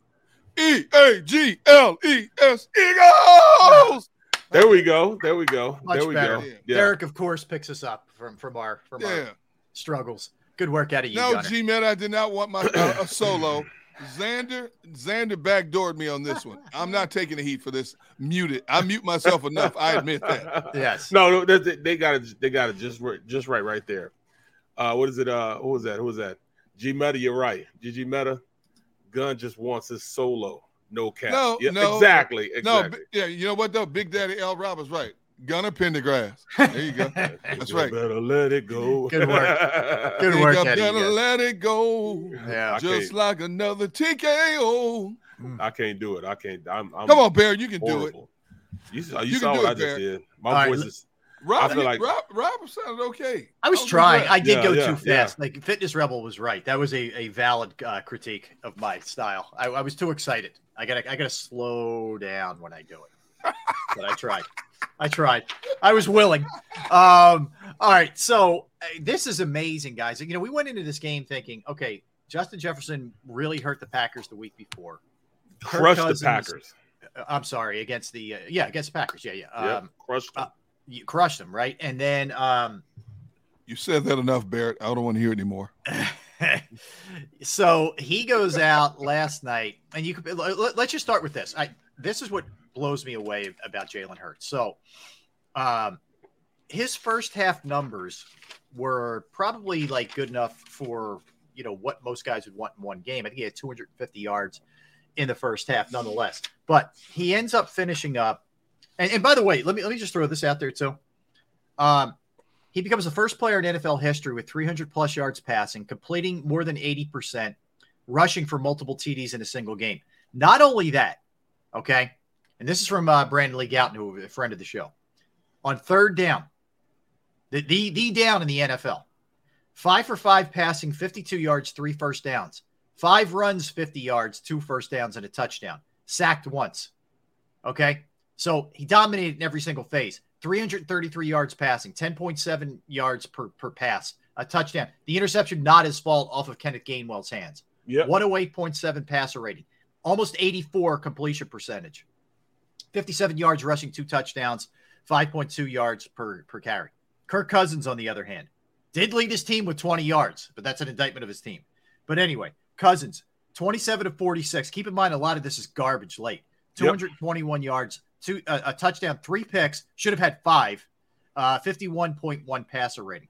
This was no mas when it came to the comparison between these two. It was a total and utter just shellacking of this entire team. I mean, there's a couple things, we could, cry about, but no need in crying because I just really thought this team came to play, man. That attitude was there. It can't speak enough about the attitude of going out and just wanting to totally dominate a team. And it wasn't even I think the Minnesota Vikings were just a casualty of war. They weren't necessarily worried about who they were playing. They wanted to get the funk and stank off themselves of how they played against the Lions. And it just so happens that the Vikings were there. You know what I'm saying? They caught a butt whooping that wasn't necessarily supposed to be turned on them. They caught it because they were pissed off about the way they played against the Lions. Yep. So, that's when I know you're a good team. When you're not worried about who you're playing against. As long as you cross your T's and dot your I's, you'll be fine. We didn't necessarily care who we played against when we won the Super Bowl. We just knew that we needed to conquer whoever's in front of us. And I think that's the attitude, a successful attitude the Eagles are having. We'll take care of everything else. We'll take care of all the intangibles. We'll take care of, making sure we correct our wrongs. We're not worried about who we're playing against. Oh, it just so happens that, one of the best receivers out there, and Slay took it upon himself to go out there totally dominate.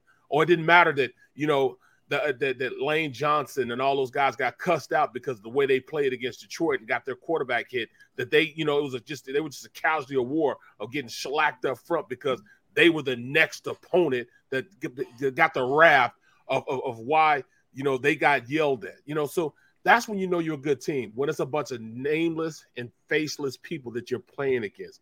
They don't care if it's the Washington Commanders. They don't care that it's Carson out there. All they care about is totally getting better and whooping who's ever out in front of them. Well said. There you go. That is well said, man. I'm emotional right now. It was one of those, well stated. I know even after the field goal block, there was a little bit of doubt that crept in for a second. All right, I don't know, maybe this thing isn't over. But I'm telling you guys, and I never get this way. I am very much, till I hear that final gun, I never think a game's over. But I did not feel like Minnesota was going to get back in that game last night. I really didn't. You can tell Minnesota packed it up and was headed for the buses in the fourth quarter. You see the volume of passes they were dropping. Now, it was garbage time. Did you see the passes they were dropping in open space? And they just didn't care. They just went back there. Let's get this thing over with. Let's go home, lick our wounds, regroup. They knew it was over, even though it was only 24-7. When you have that many chances to get back in the game, you have a goose egg to show for it, you're done. Yeah. You're done. The block punt, the block field goal should have motivated them. It didn't.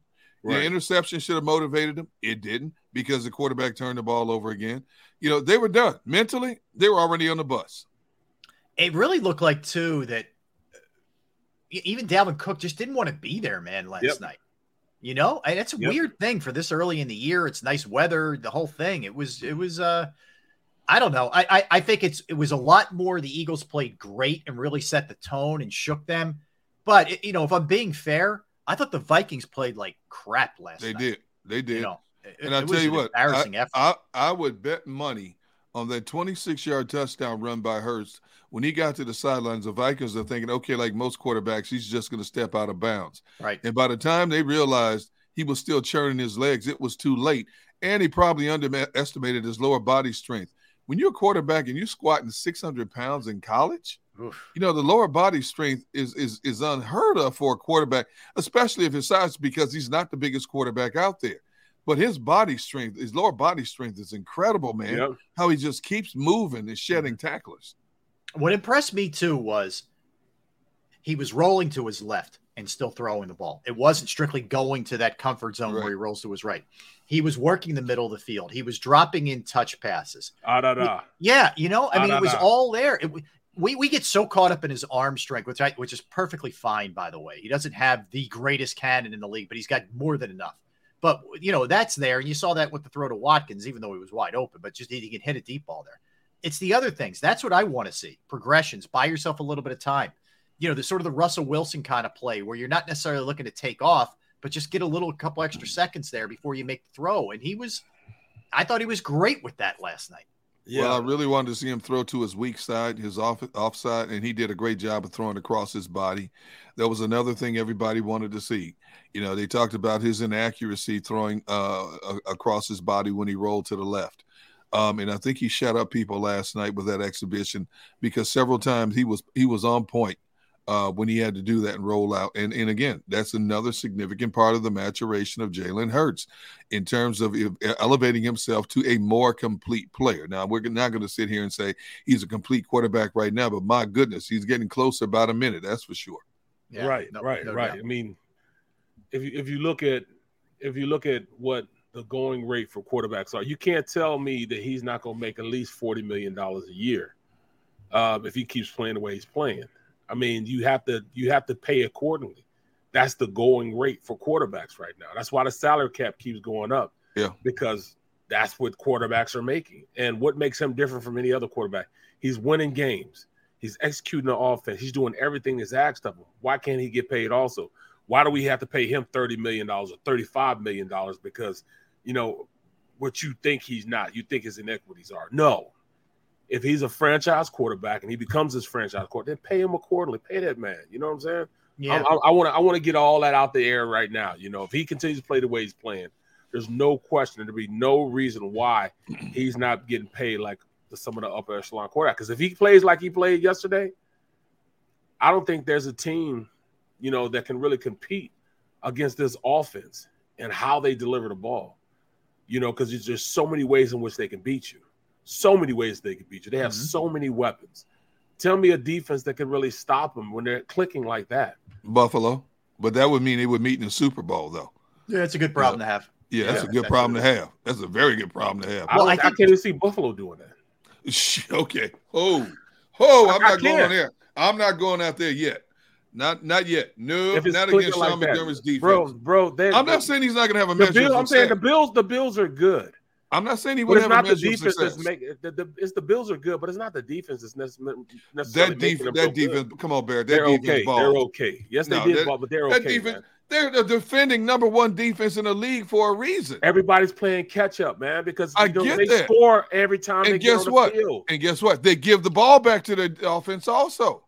They're getting people off the field. They're good.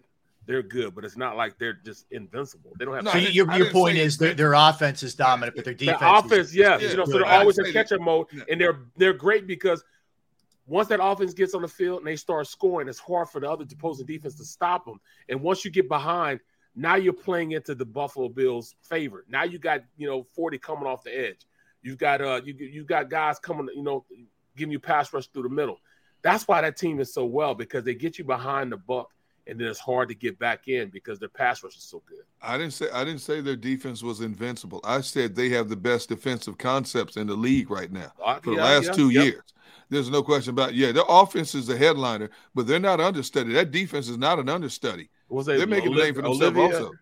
I forget their defensive tackle. He's the true. Ed he was hurt. He didn't even play last night, by the way. He didn't play yesterday. See? No, and they destroyed the Titans. I think the Titans are mess, but anyway, they're absolutely a mess. Anyway. They are a mess, man. I mean, they got to be cleaned up, man. But I mean, look at them. They got some pretty good passers. You're right. They're Buffalo's unbelievable. But back to your point about paying him. Here's where I think it's really interesting.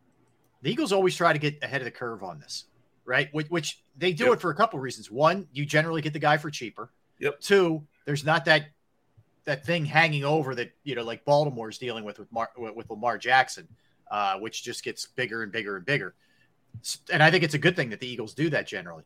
But they're in a weird spot right now, right, where you want to see more of it. It was unreal last night, but I think if you're them, you probably let this play out the whole year and you try and get it done pretty early in the offseason. No, or do you think they do it in season? You're right. I mean, they're trying to get them on a fair market value. That's the gist of what they try to do. They got Lane like that. That's what Howie does. They got a bunch of guys like that, man. Yeah. You know, they got Jordan Mailata like that. Jordan could have held off this year and took him to the bank.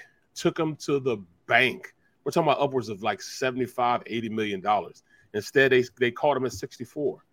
Lane Johnson the same way. They did it to Zach Ertz. That's why Zach Ertz was the disgruntled employee, because he signed a deal before all the other tight ends signed their deals. Remember that? Yeah. Because he was all pissed off because, you know, Kelsey got paid, Kitchens got paid, and he was like, well, man, it's my turn to get paid. Oh, you're already paid. Mm-hmm. We already came and took you to the table. You got a contract before anybody else did. And he didn't get fair market value. They get guys before fair market. They got Sweat the same way also. So, yeah, this goes back to Joe Banner. I mean, they've been doing this forever. Yep. And it's been a good formula for him. But this is different because you're talking about a lot of money, and they had the ability to go out and get A.J. Brown and do some of the other things that they did in the offseason because their quarterbacks are so cheap. Yep, where other teams can't do it. Yep, exactly. You know? Exactly. Derrick, just look at Green Bay. You know, because of what Aaron Rodgers is making, it makes it difficult for, you know, with the Devontae Adams or somebody else. Wow, handcuffs them. It really handcuffs them. Yeah, but you know what? That's true. But they pay a Matthew Stafford out west, but they still find a way to go out and get all these free agents. Yeah, the Rams, I don't even know what's going on there. It just blows me. It blows me away that they are able to get all these. I'm like, yeah, Les Snead is like David Copperfield, man. I mean, that dude is just, I don't know what's happening there. They don't draft anybody, but they just sign people left and right. Right. Like, where are you getting all this money from? Yeah, they must be printing it in California. They must be printing it or something in Silicon Valley. Must be. All right. So the other thing to touch on here is Jalen Reagor's return. You know, and to me, it's kind of like, I'm glad it's over with, frankly. Right. But it was a thing for a minute. You know, and you saw, I mean, to his credit, he had a nice run on the jet sweep. And for a while, he was the leading rusher last night. But 1 catch, 7 yards. He fields a punt on his like 7 or 5, I forget what yard line it was, which is not a smart play. And the other ones, he doesn't do anything to return. Like, this is who he is. I just can't play. He talked about this being his revenge game. Is that what he did? Yes. He came out and talked to me. Young players got to learn to know what to say and what not to say, especially when you're coming into enemy territory. Now, he makes a statement like that on his own. If it's a home game for the Vikings, a little bit different, but still, you shouldn't make that mistake. And I tweeted out during the game, I just want to stir things up a little bit. I said, why are y'all booing that man? What did he do to you? And people went off when answering the question when I put it out there about, because he never did anything, because he's Jalen Reagor. They just went on and on. And one guy said, D-Gun, I see what you're trying to do. I see you stirring it up out there. But we all know why we're booing Jalen Reagor. And some people, because it's Philadelphia. You know, but I thought it was interesting. A lot of the comments I got, I thought were interesting in terms of, why y'all booing Jalen Reagor? What did he do to you people? Leave that man alone. You know, it's not what he did to us. It's what he didn't do. And like I said, I had nothing personal against Jalen Reagor. He just didn't perform up to expectations. Right. I can remember when I did a breakdown on him. I did a write-up on him. I did a breakdown on him. I called him the other guy in the Big 12 because at the time he came out the same time CeeDee Lamb came out. And I thought he was, you know, pretty good as a matter of fact. I thought he was going to, you know, play well. I thought his run after the catch is what made him good. He's a joystick type of player. When he gets the ball on returns, when he, you know, his return game is where I thought he was going to make most of his money. You know, I really thought he was going to be good because he was good when he was returning kicks. But there was telltale signs that, you know, pointed towards not drafting him. You know, he was out of shape when he went to the combine. Too heavy at the combine. Ran a slow time at the combine. You know, things were just pointing towards, you know, you don't sign that kid. And they signed him anyways. Like I said, I love his family. You know, I love, you know, Monty is my dude. His pops, me and him came in together. But it was hard for me to talk bad about him when he was the one that's doing the stuff that I was talking about. Yeah. All I did was just tell the truth about it. I didn't badmouth him in any way. I just told the truth about what he didn't do. You know, that's the only thing I could say is what he couldn't do and what he didn't do. And, you know, that I never said anything personal about him. You know, it was never personal with me. No. You know, only personal, you know, I had with him was his, you know, I know his pops. My pops is my dude. Right. Pops is my dude. Hey, look, it's He's in a spot where he doesn't have to carry them. He's not going to have a big spotlight shining on him. If he's going to succeed, it'll be there where he can kind of just work his way in slowly. They're really only asking him to do a little bit right now. Just return. That's all. That's it. Absolutely. All right. We'll come back. We will continue with the Eagles discussion. We'll go around the NFL too. The Bills, as we mentioned, just hammered in the early game, the Titans last night. Mike Evans, news on him, little suspension action for Mike Evans. We'll dig into that some too. There's 3 undefeated teams, AFC, NFC, and we're going to rank them in order in each conference. We'll do that also, mixing some Phillies, big series starting tonight against the Blue Jays. Some good open talk stuff for you as well. Ben Simmons news.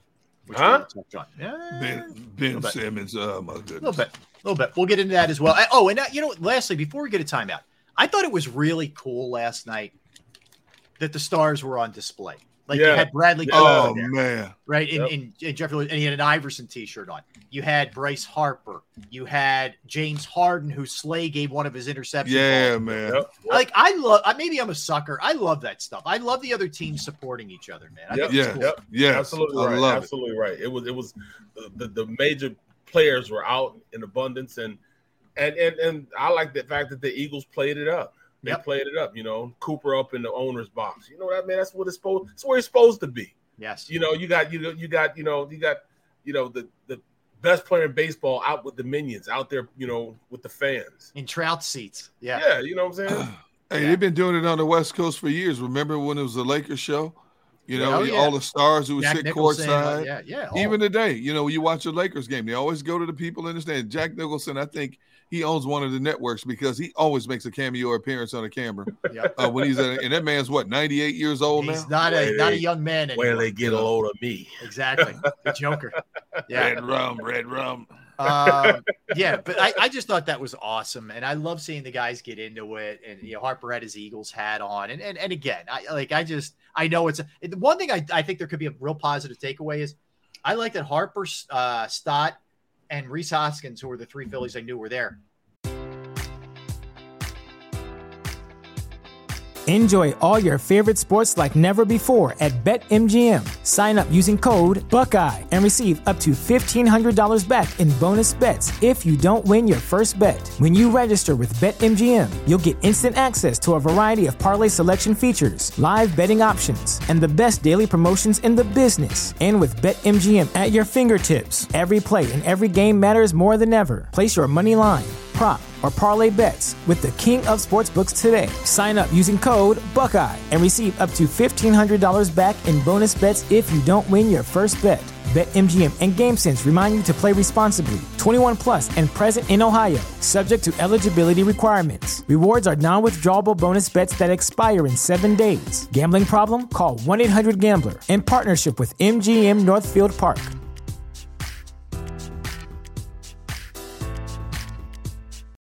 This is the story of the one. As a maintenance engineer, he hears things differently. To the untrained ear, everything on his shop floor might sound fine, but he can hear gears grinding or a belt slipping. So he steps in to fix the problem at hand before it gets out of hand. And he knows Grainger's got the right product he needs to get the job done, which is music to his ears. Call, click Grainger.com, or just stop by. Grainger, for the ones who get it done. They get a little taste of what that atmosphere is like when that place is on fire. Exactly. Hey, boys, let's get to the playoffs, and maybe we could taste a little bit of this. Bro, we got to make this happen. We're like, hey, man, you see where these fans are? Yeah. Our fans are the same way. Let's make this happen. Let's go. Amen. Amen. All right, we'll come back with all of that stuff. Don't go anywhere. Derrick Gunn, Barrett Brooks, Rob Ellis, Sports Take on this Tuesday. All right, let's talk Razor technology. You got threat vectors evolving. It's never been more important to monitor all changes in your work environment and set up automated alerts for when something violates an existing policy. Get visibility into the pivotal changes happening to your systems and networks with IT support from Razor Technology. Change management is an end-to-end solution for tracking changes across all the systems and networks your business administers so that it has transparency into who is making changes with enough time to respond to take corrective action if necessary. An unauthorized user, device, or application doesn't need very long to cause serious financial and reputational damage to an organization by altering, damaging, or stealing sensitive data. That's why Razor technology uses real-time change detection to catch malicious actors in minutes, not days or weeks. Contact Razor Technology today to learn how our managed IT services can protect and enhance your business. Contact Razor Technology, 866-797-3282, 866-797-3282, or visit them online, razor-tech.com. That's razor-tech.com.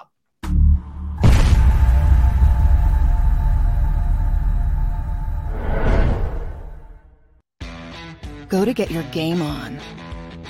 Go for the beers. Go for the cheers. Go for the hit and the hits. Go for the stakes and the stakes. Go to get your parlay on. Go to get your party on. Go for the scene. Go for the screens. Go for the gallery. Go for the win. Go to Ocean. Visit theoceanac.com to plan your visit. The greatest fans on earth. It's a bold statement, but would you expect anything less from Philadelphia? 58 years of heartache creates a toughness, a grit, a resolve not found in most. Sure, our prayers were answered, but now that we've had a taste, we're looking for more. Pondley Hockey, official partner of the Philadelphia Eagles. Action News at 11 with Rick Williams. It's the team you trust to bring it all together. The stories that impact your community. A sports roundup for the locals. And the AccuWeather forecast you depend on. Action News at 11 with Rick Williams. Go passionately. Go fearlessly. Go confidently. Go Birds! Go confidently towards your goals with First Trust, Philly's hometown bank for nearly 90 years, and the official bank of the Philadelphia Eagles. We're focused on getting you over the goal line. So go with conviction, go with trust, Go Birds! and go forward with us by your side. First Trust Bank, the official bank of Philadelphia dreams. Up, and go Birds.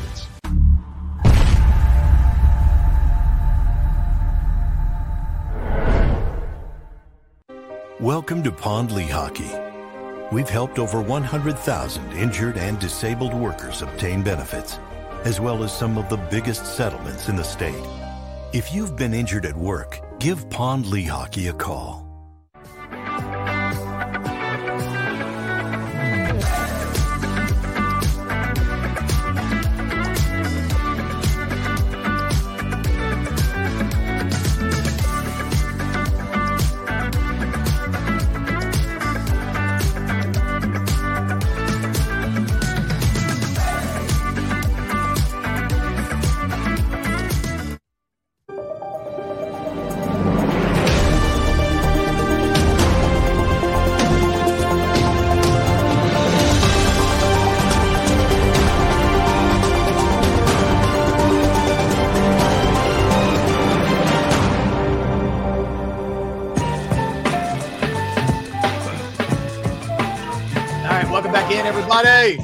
Sports I'm trying to shove food down my throat during the break. It's just really gross. You do not want to see it. Trust me when I tell you that.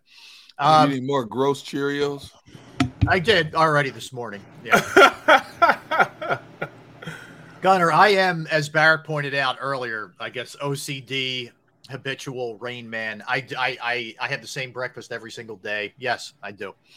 And I needed something to pick me up today. Today was not it was easy getting up when the Eagles win, but it's a little bit more of a challenge when you're staying awake. You're rolling a little late. That's all right. No big deal. It's all good. We get to. We're not digging ditches, man. Man, it's easy when you got to drive 2 hours to get home. Jeez. Mm-hmm. And you're looking at the same thing over and over. Cow pastures, open fields, barns. And it's like you just put the car on autopilot and let the car drive itself. I hear you. All right. So what I see a lot of requests for me to do the gritty is picking up here in the chat section. Is that what's going on? Is that where we're at now? All right. Well, how many likes? I'll ask you guys. I'll defer to you. I will do it. I will do it tomorrow if we get to. How many likes are we looking to get to today? Well, according to G Meta, we have 250 likes now. People keep saying 300. Nah, it's got to be more than 300. If I had to go 350 to sing, you got to get to 400 to get Rob to do the gritty. Man, if I could, I'd hit that like button 100 times just to see that happen. How am I doing it though? Like I have such a tight contained space here in the palatial studios. I don't know how I'm going to do it. Here's what you do. So this way you get a reprieve. First of all, ask your daughter, how do I do the gritty? Just to be on the safe side, so she give you pointers. Have her videotape it, and we show the video tomorrow. All right, that'd be easier.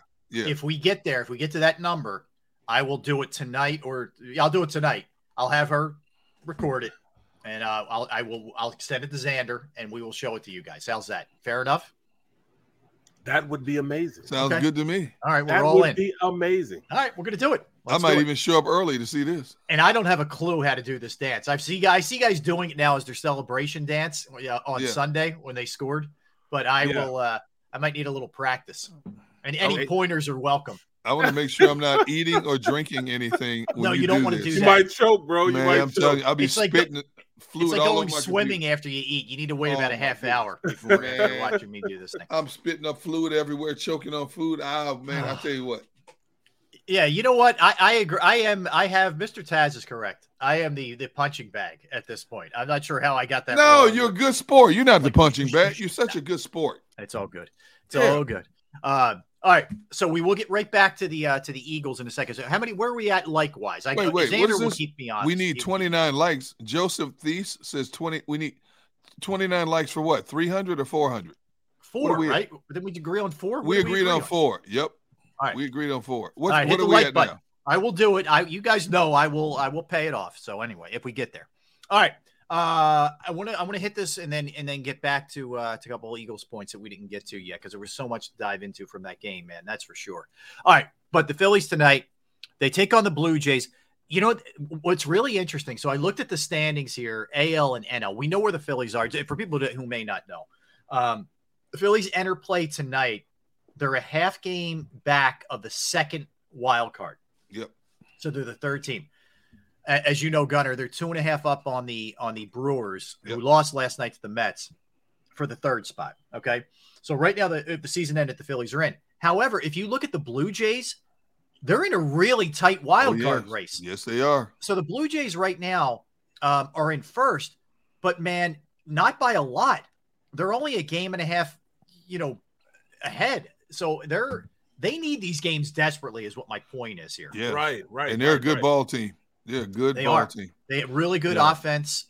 This is going to be – it's only 2 games, but you really need good Kyle Gibson to show up tonight. And you never know which Kyle Gibson is showing up. This one is going to be really, really interesting. This is a huge stretch here. 2 against Toronto, guys, and then 4 over the weekend, Thursday, Friday, Saturday, Sunday against the Braves. And that was not pretty what happened this past weekend. Oh, boy. No. Oh, that's right. Yeah, you weren't on, Derrick, when we talked about this. It was a hideous weekend. That was not pretty, man. No. It was bad. They only scored 7 runs in 3 games. It was not pretty. Yeah. And I broke it down, Rob. The Brewers, after losing to the Mets yesterday, they have 15 games left. Right. Their 15 games are against they got the Mets home for 2 more. Then they have Cincinnati, St. Louis, Miami, Arizona. So the last 2 series, the last 7 games favor the Brewers. Yep. All right, when you look at the Phillies, they have Toronto, as you said, 2, Atlanta 4. That's going to be huge in terms of swing. Yep. Then they get the Cubs for 3, Washington 4, and Houston. See, I've been saying this for months. Now, Houston, although they are right now looking pretty, I bet you they need those games for something, whether it's positioning. You look at how many teams are stacked up with win totals in the American League right now. Yeah. That is one heck of a race, not just for home field advantage, but just playoffs, period, in the American League. And then you come to San Diego. San Diego has 15 games left. They have 3 with St. Louis, 3 with Colorado, 3 with the Dodgers, 3 with the Cubs, 3 with San Francisco. Now, the good thing is St. Louis, the Dodgers, and San Francisco are going to give them fits. San Francisco always gives that team fits. Yeah. So maybe you'll get help there. But the Phillies, they cannot afford to screw up against the likes of the Cubs and Washington over 4 games. Because when you look at it, 9 of their last 16 games are against teams that are going to the playoffs. Yes, exactly. You cannot screw those games up one iota. And I hope we don't go into those last 2 games like we did last year. That's what I'm saying. And the last three are in Houston. Yeah. We had 5 games left, and all we need to win was just 1 game. We couldn't. I know. Yep.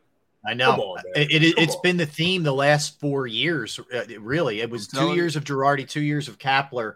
Actually, 5. You go back 5 years. I mean, where they've just fallen apart in September, and to have the kind of series that they had in Atlanta, where you get swept out, and it just looks the way that it looked. You can't help but start thinking back. And I know the team's different; it's not the same exact personnel, but you can't. I mean, it's got to be there to some degree. Certainly for the fans, maybe some of the guys who played here in those seasons, there's a little thought in the back of your head. I think it's troubling, man. It is. Like you said, though, it's good that they had that atmosphere on Monday night. Yeah. Just to show the type of effort that you need to win. You know what I'm saying? Yes. Them seeing that, Harper seeing that and feeling that. He told those guys, hey, guys, you feel this? Do you feel this? We've got to get to this point. We've got to be this team. We have everything we need. We just got to do it. We got to execute. We've got to execute. Yeah, I'm hoping Houston calls off the Dogs. Right now, they're sitting at 97 wins. Next closest team is a struggling Yankees team. It's weird saying the Yankees are struggling and they have 88 wins. So I'm hoping. Right? Well, I'm hoping they call off the Dogs. Derrick, what their first half looked like. I mean, my goodness, they have really. Rob, Judge has to go nuts for them to win games. Yeah, dude, they were up like by 15 games like back in July. I know. Now they're only 5.5 games up on Toronto, 6.5 up on Tampa.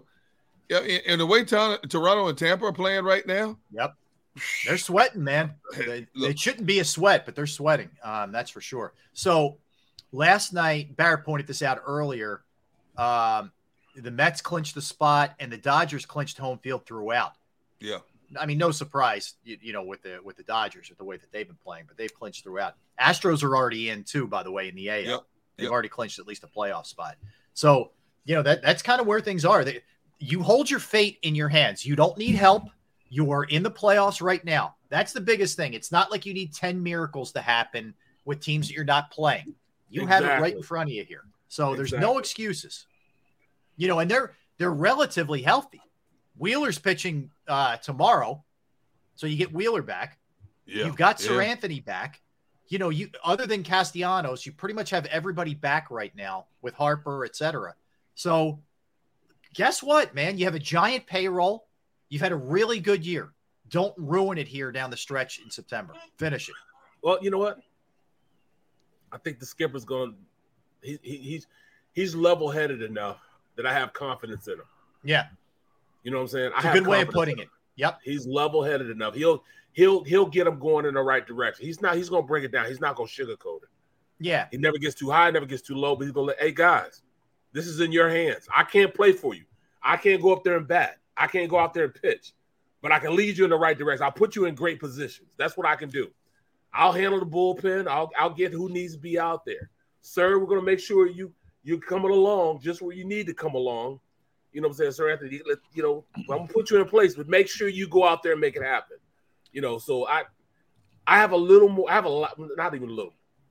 I have a lot more confidence than I had when we were Girardi. I agree. Barrett, I agree. I think – Go ahead, Derrick.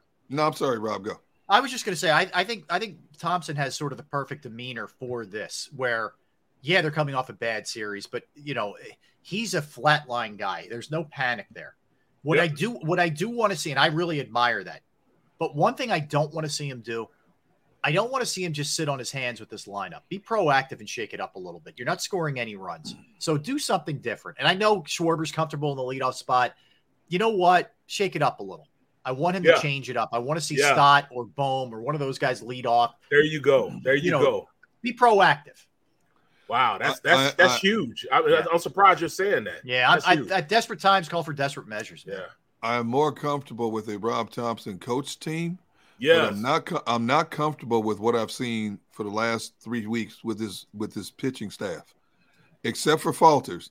I'm not comfortable with what I've been saying. There's been too many high moments and low moments mixed in. Yeah, it used to be, back in June and July it was more even keel what they were getting. Not lately. Robertson pitches a gem one game. Next 2 games, he can't find the plate, giving up significant runs. You can say it about the whole pitching staff. Even Sir Anthony. Sir Anthony's had some issues. I don't trust Brogdon. What happened to that? Sir Anthony, I don't know. I don't know, man. But see, that's what concerns me. And your next 6 games are against teams that can flat out hit. Yep. Toronto and Atlanta. Okay. So and that concerns me. I used to feel good, if Alvarez stepped to the mound, felt good. Yep. So Anthony stepped to the mound and felt good. Now I'm like, okay, let's see what's going to happen tonight. That's the way I am right now. I know. And hopefully I'm not doing the same thing tonight. Okay, let's see what's going to happen now. Derrick, you're right. I mean, and this is where, and again, with Gibson tonight, who the heck knows what you're getting from him? Yeah, you ain't kidding. Ooh. These guys need to go deep, man. And he needs to, he can't be out of the game in the 3rd inning. And you're sitting there saying, oh man, can these guys just piecemeal this together? It can't happen. So no. He's got to be better. That's for sure.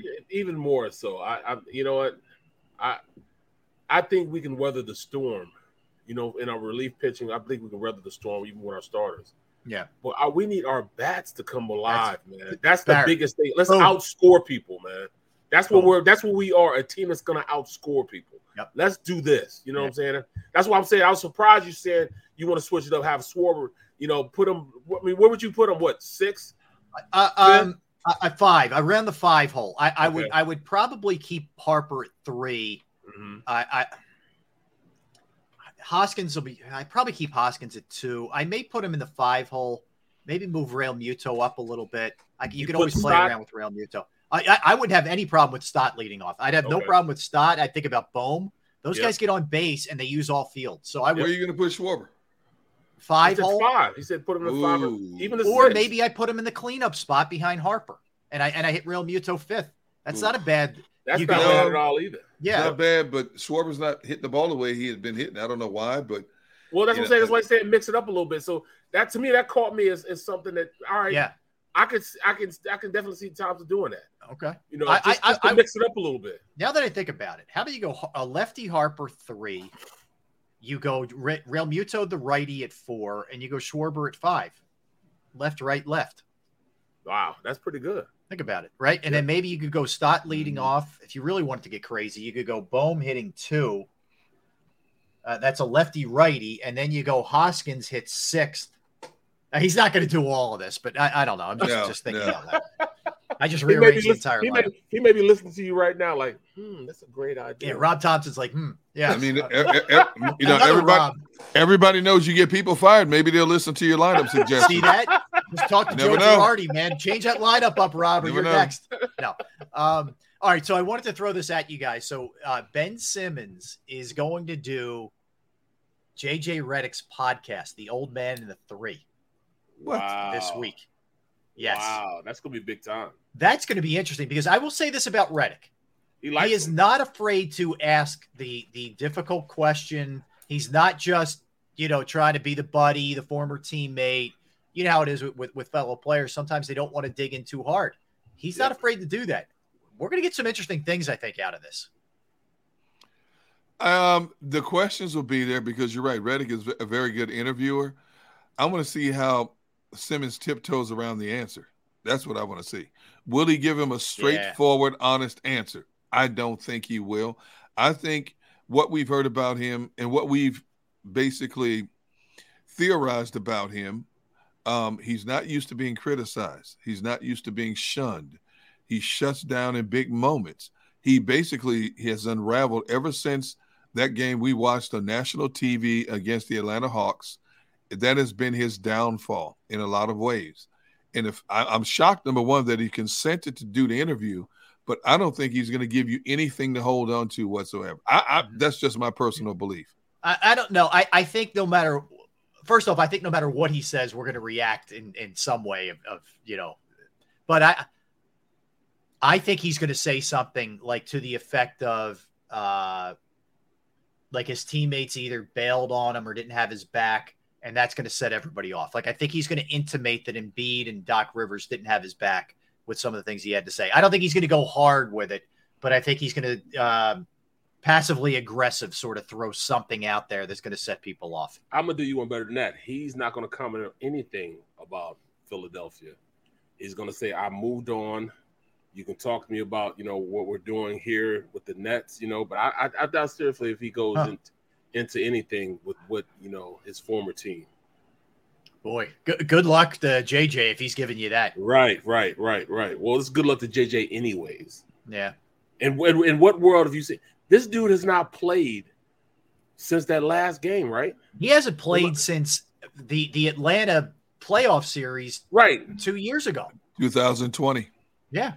I mean, listen to that. You think he's going to – that man got paid, though. He got paid. He's still collecting checks. Give me my money. My money. I would like to take this opportunity to extend a public plea. There's roughly 450 people still in the chat. 400 likes should be a slam dunk. I know all 447 of you, 450, have not hit the like button yet. You know, you guys have been doing a great job over the months. You know, if we give you a goal to hit, you've hit it. You slam dunked it. Yeah, I never thought we surpassed 350 likes. You got me, and I did what I had to do. You got Barrett. Rob has been a great sport. I can't believe Rob keeps putting himself in these positions. But I can't even. The fact that he put himself in these positions, that's right, Jeremiah Butler. I'm speaking it. I want to see 400 likes. Where are we right now? Have we surpassed 300 yet? No, I surpassed 300 a long time ago. I checked with Xander, and we were at like 292. Yeah, so we passed 300 by now. Had to. We have a ways to go. So I want to see it happen. It's good for the show. 316. I'm hearing 360. GG and Mr. Brooks have us at 300. So we'll keep doing it. Ooh, 317. I believe. I believe in the chat room today that Rob Ellis would do the gritty, and I promise you I want to make sure I'm not drinking anything or eating any food because you're going to have to call paramedics when I see this video. Yeah, it's going to be one of those deals, that's for sure. All right, so back to the Eagles. I wanted to touch on this before we dig into the teams that are undefeated still. Well, this applies to one of them. What Buffalo's doing right now is pretty darn impressive. They put up a 24 spot in the third quarter last night. I was watching. I know you guys were tied up with pregame shows, and you weren't able to watch it necessarily. But I was watching the beginning. The Buffalo Titans game started at like 7:15, something like that. Right. It looked like for a minute it was going to be a game, believe it or not. And then once, right around, halftime, the Eagles game was coinciding with the Eagles game starting, and I jumped off. Man, I flipped back over during one of the commercial breaks, and Buffalo's not only running away with it, Tannehill's benched. I mean, they just crushed them in the third. They put 24 points in the third quarter last night. The Bills did. They can score like that.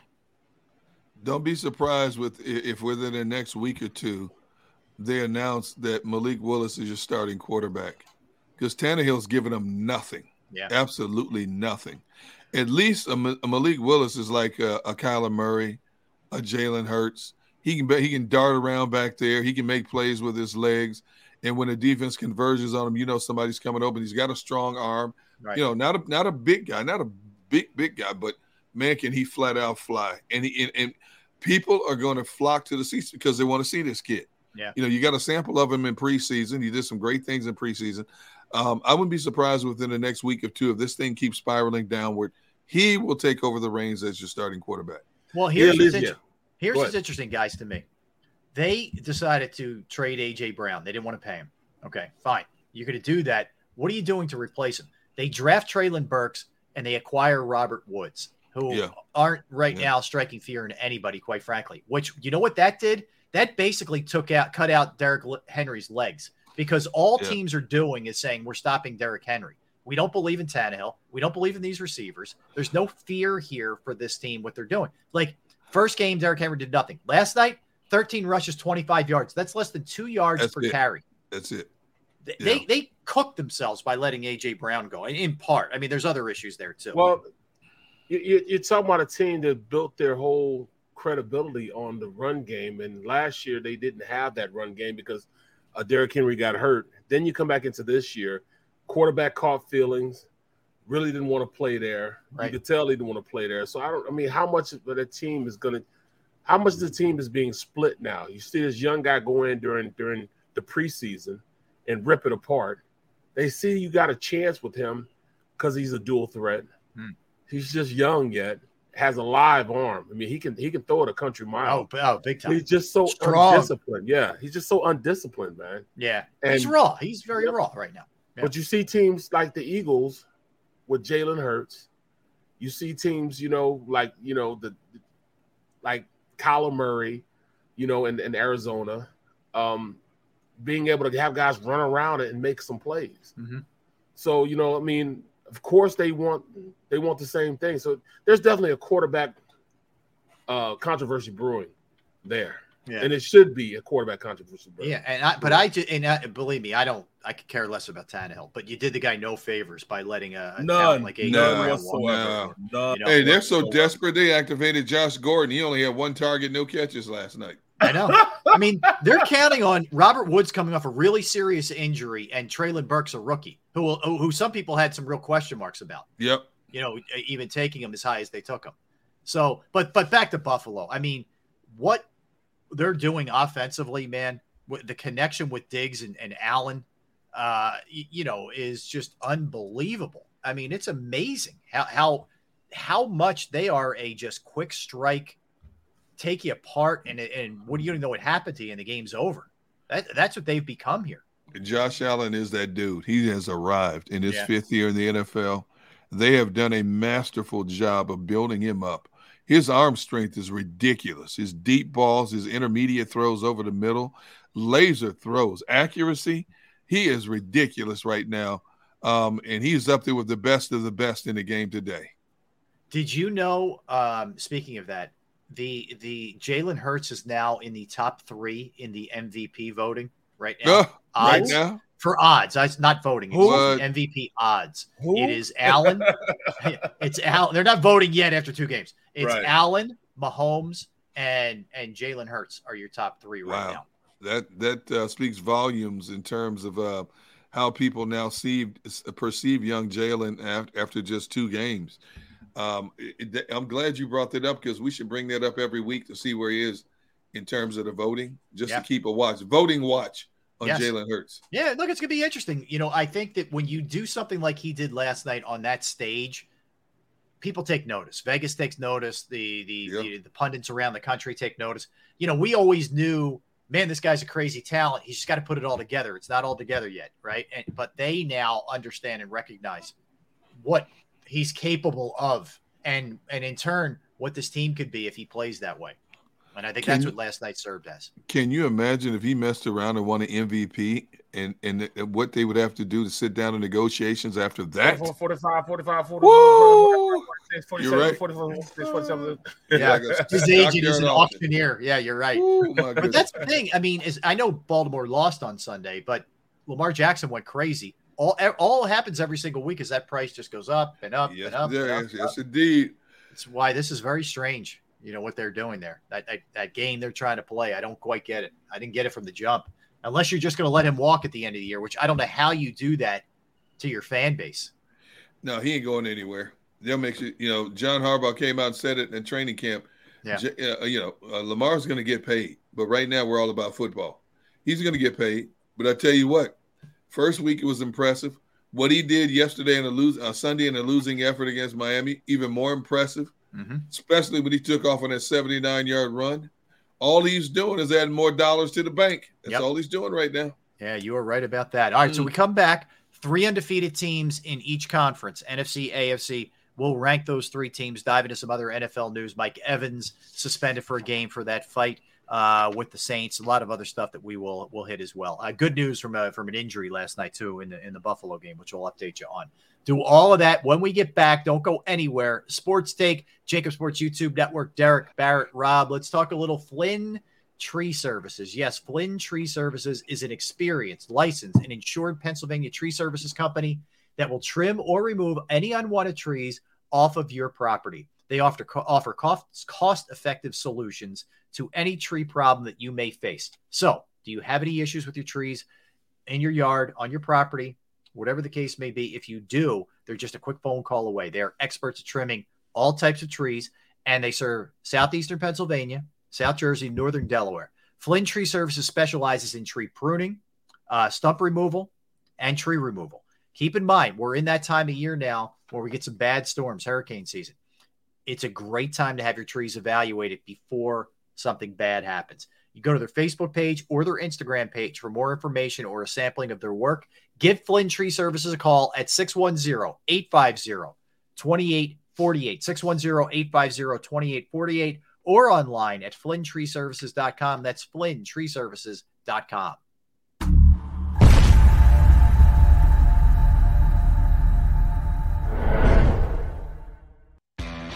Go to get your game on.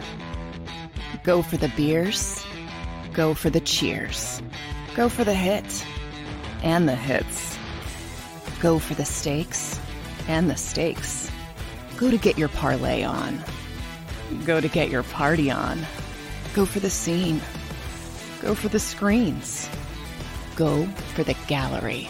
Go for the win. Go to Ocean. Visit theoceanac.com to plan your visit. The greatest fans on earth. It's a bold statement, but would you expect anything less from Philadelphia? 58 years of heartache creates a toughness, a grit, a resolve not found in most. Sure, our prayers were answered, but now that we've had a taste, we're looking for more. Pondley Hockey, official partner of the Philadelphia Eagles. Action News at 11 with Rick Williams. It's the team you trust to bring it all together. The stories that impact your community. A sports roundup for the locals. And the AccuWeather forecast you depend on. Action News at 11 with Rick Williams. Go passionately. Go fearlessly. Go confidently. Go Birds! Go confidently towards your goals with First Trust, Philly's hometown bank for nearly 90 years, and the official bank of the Philadelphia Eagles. We're focused on getting you over the goal line. So go with conviction, go with trust, Go Birds! and go forward with us by your side. First Trust Bank, the official bank of Philadelphia dreams. Oh, and go Birds.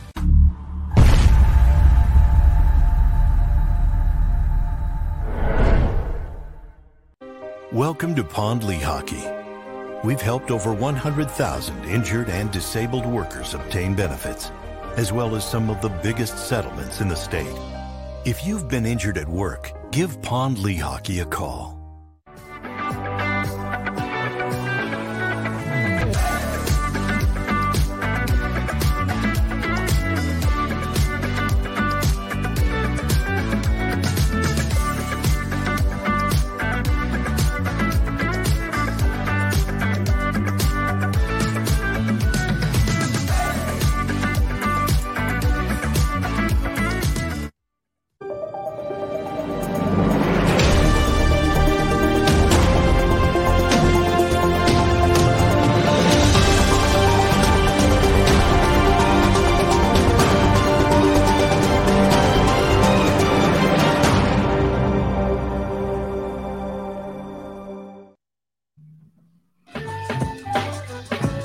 All right, welcome back in, everybody. Yes, Sports Take on this Tuesday. You gotta sort of adjust your mind. You know what I mean? After an Eagles game, you're like, oh, is it Monday? Is it Tuesday? Like, you're still trying to get your bearings. Monday night, yeah, it's tough, bro. It's tough. It definitely throws you off, man. That's for sure. But the beauty is you're a day ahead in the week, right? That's how I try to look at it. How about this? So we're coming off of an unbelievable game where they beat the Vikings, and it's also Wentz week. It's Carson Wentz week. Is it? I mean, for you guys, I know we're not going to like really get there until like Thursday or Friday, right? Before we really start looking ahead to it. But most weeks we'd probably almost already be onto it now. Yes, absolutely. First time they're facing them, right? Absolutely. It's crazy because you're leaving. These are like three games that we kind of anticipated from last year. Detroit, the way we beat up on them, turned our season around. You know, with the run game at Detroit. And then you come into Monday night against the Vikings and how we went and really basically just beat up on them going on our way to the Super Bowl, the dog mass and everything like that. So all that, you know, kind of went into, you know, us beating them. And then you turn back around and our former quarterback Carson. Is this the first time we play against him? Yep. Yeah, last year they didn't play. Yeah, that's right. Yep. They didn't play Indy. Yeah, I know. It's weird. It's like I had to sit there and think for a minute too. Like, have they faced him yet? I mean, these upcoming weeks are crazy. You're going to get Carson and Doug. Right. Doug coming back. Yep. Right. Oh my goodness. What a beautiful schedule. So many built-in storylines. It makes our job that much easier. Well, I don't know about you guys. Like, Carson's had sort of very Carson-esque kind of games. Like, he's had flashes of brilliance, other mistakes. I think he's been more good than bad, but it's been, up and down, some peaks and valleys for him. I don't know, man. Is he going to be like overly hyped, you think? I mean, is he going to be just cranked up too hard to go early where he's overthrowing? And you think so? Yes. He's going to be a train wreck. Let's hope. And the thing is, we don't know the whole story behind his departure here. We know bits and pieces. We know rumors. We don't really know the whole story. How much was it the organization said enough is enough? How much did he whine to get out of here? We don't know the whole scenario of what exactly went down with him here. And obviously we got a little bit better indication with Indianapolis because that goofy owner in Indianapolis, he didn't mix words. He didn't mix words one iota in terms of why I had to move on from Carson Wentz. Yeah. So he's even hurting his own trade value. Oh my goodness. You know what I mean? He didn't even care. Yeah. He didn't care at that point. Yeah, that was strange. And he actually doesn't care about he doesn't care about his quarterback he has right now. I mean, he better get it going. Matt Ryan? Matt Ryan. He better get it going, or he might get bounced too. Well, he's going to get bounced. It's going to be Reich and Chris Ballard. They're going to get bounced. I mean, this team was set up a couple years ago.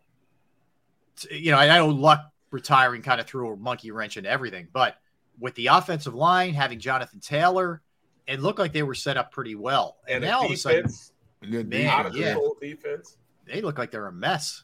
That was ugly. That was a listless effort. Matt Ryan had 0 touchdowns and 3 picks in that game. What? Last week. Yeah, he was awful. Oh my goodness. Yeah, he was really bad.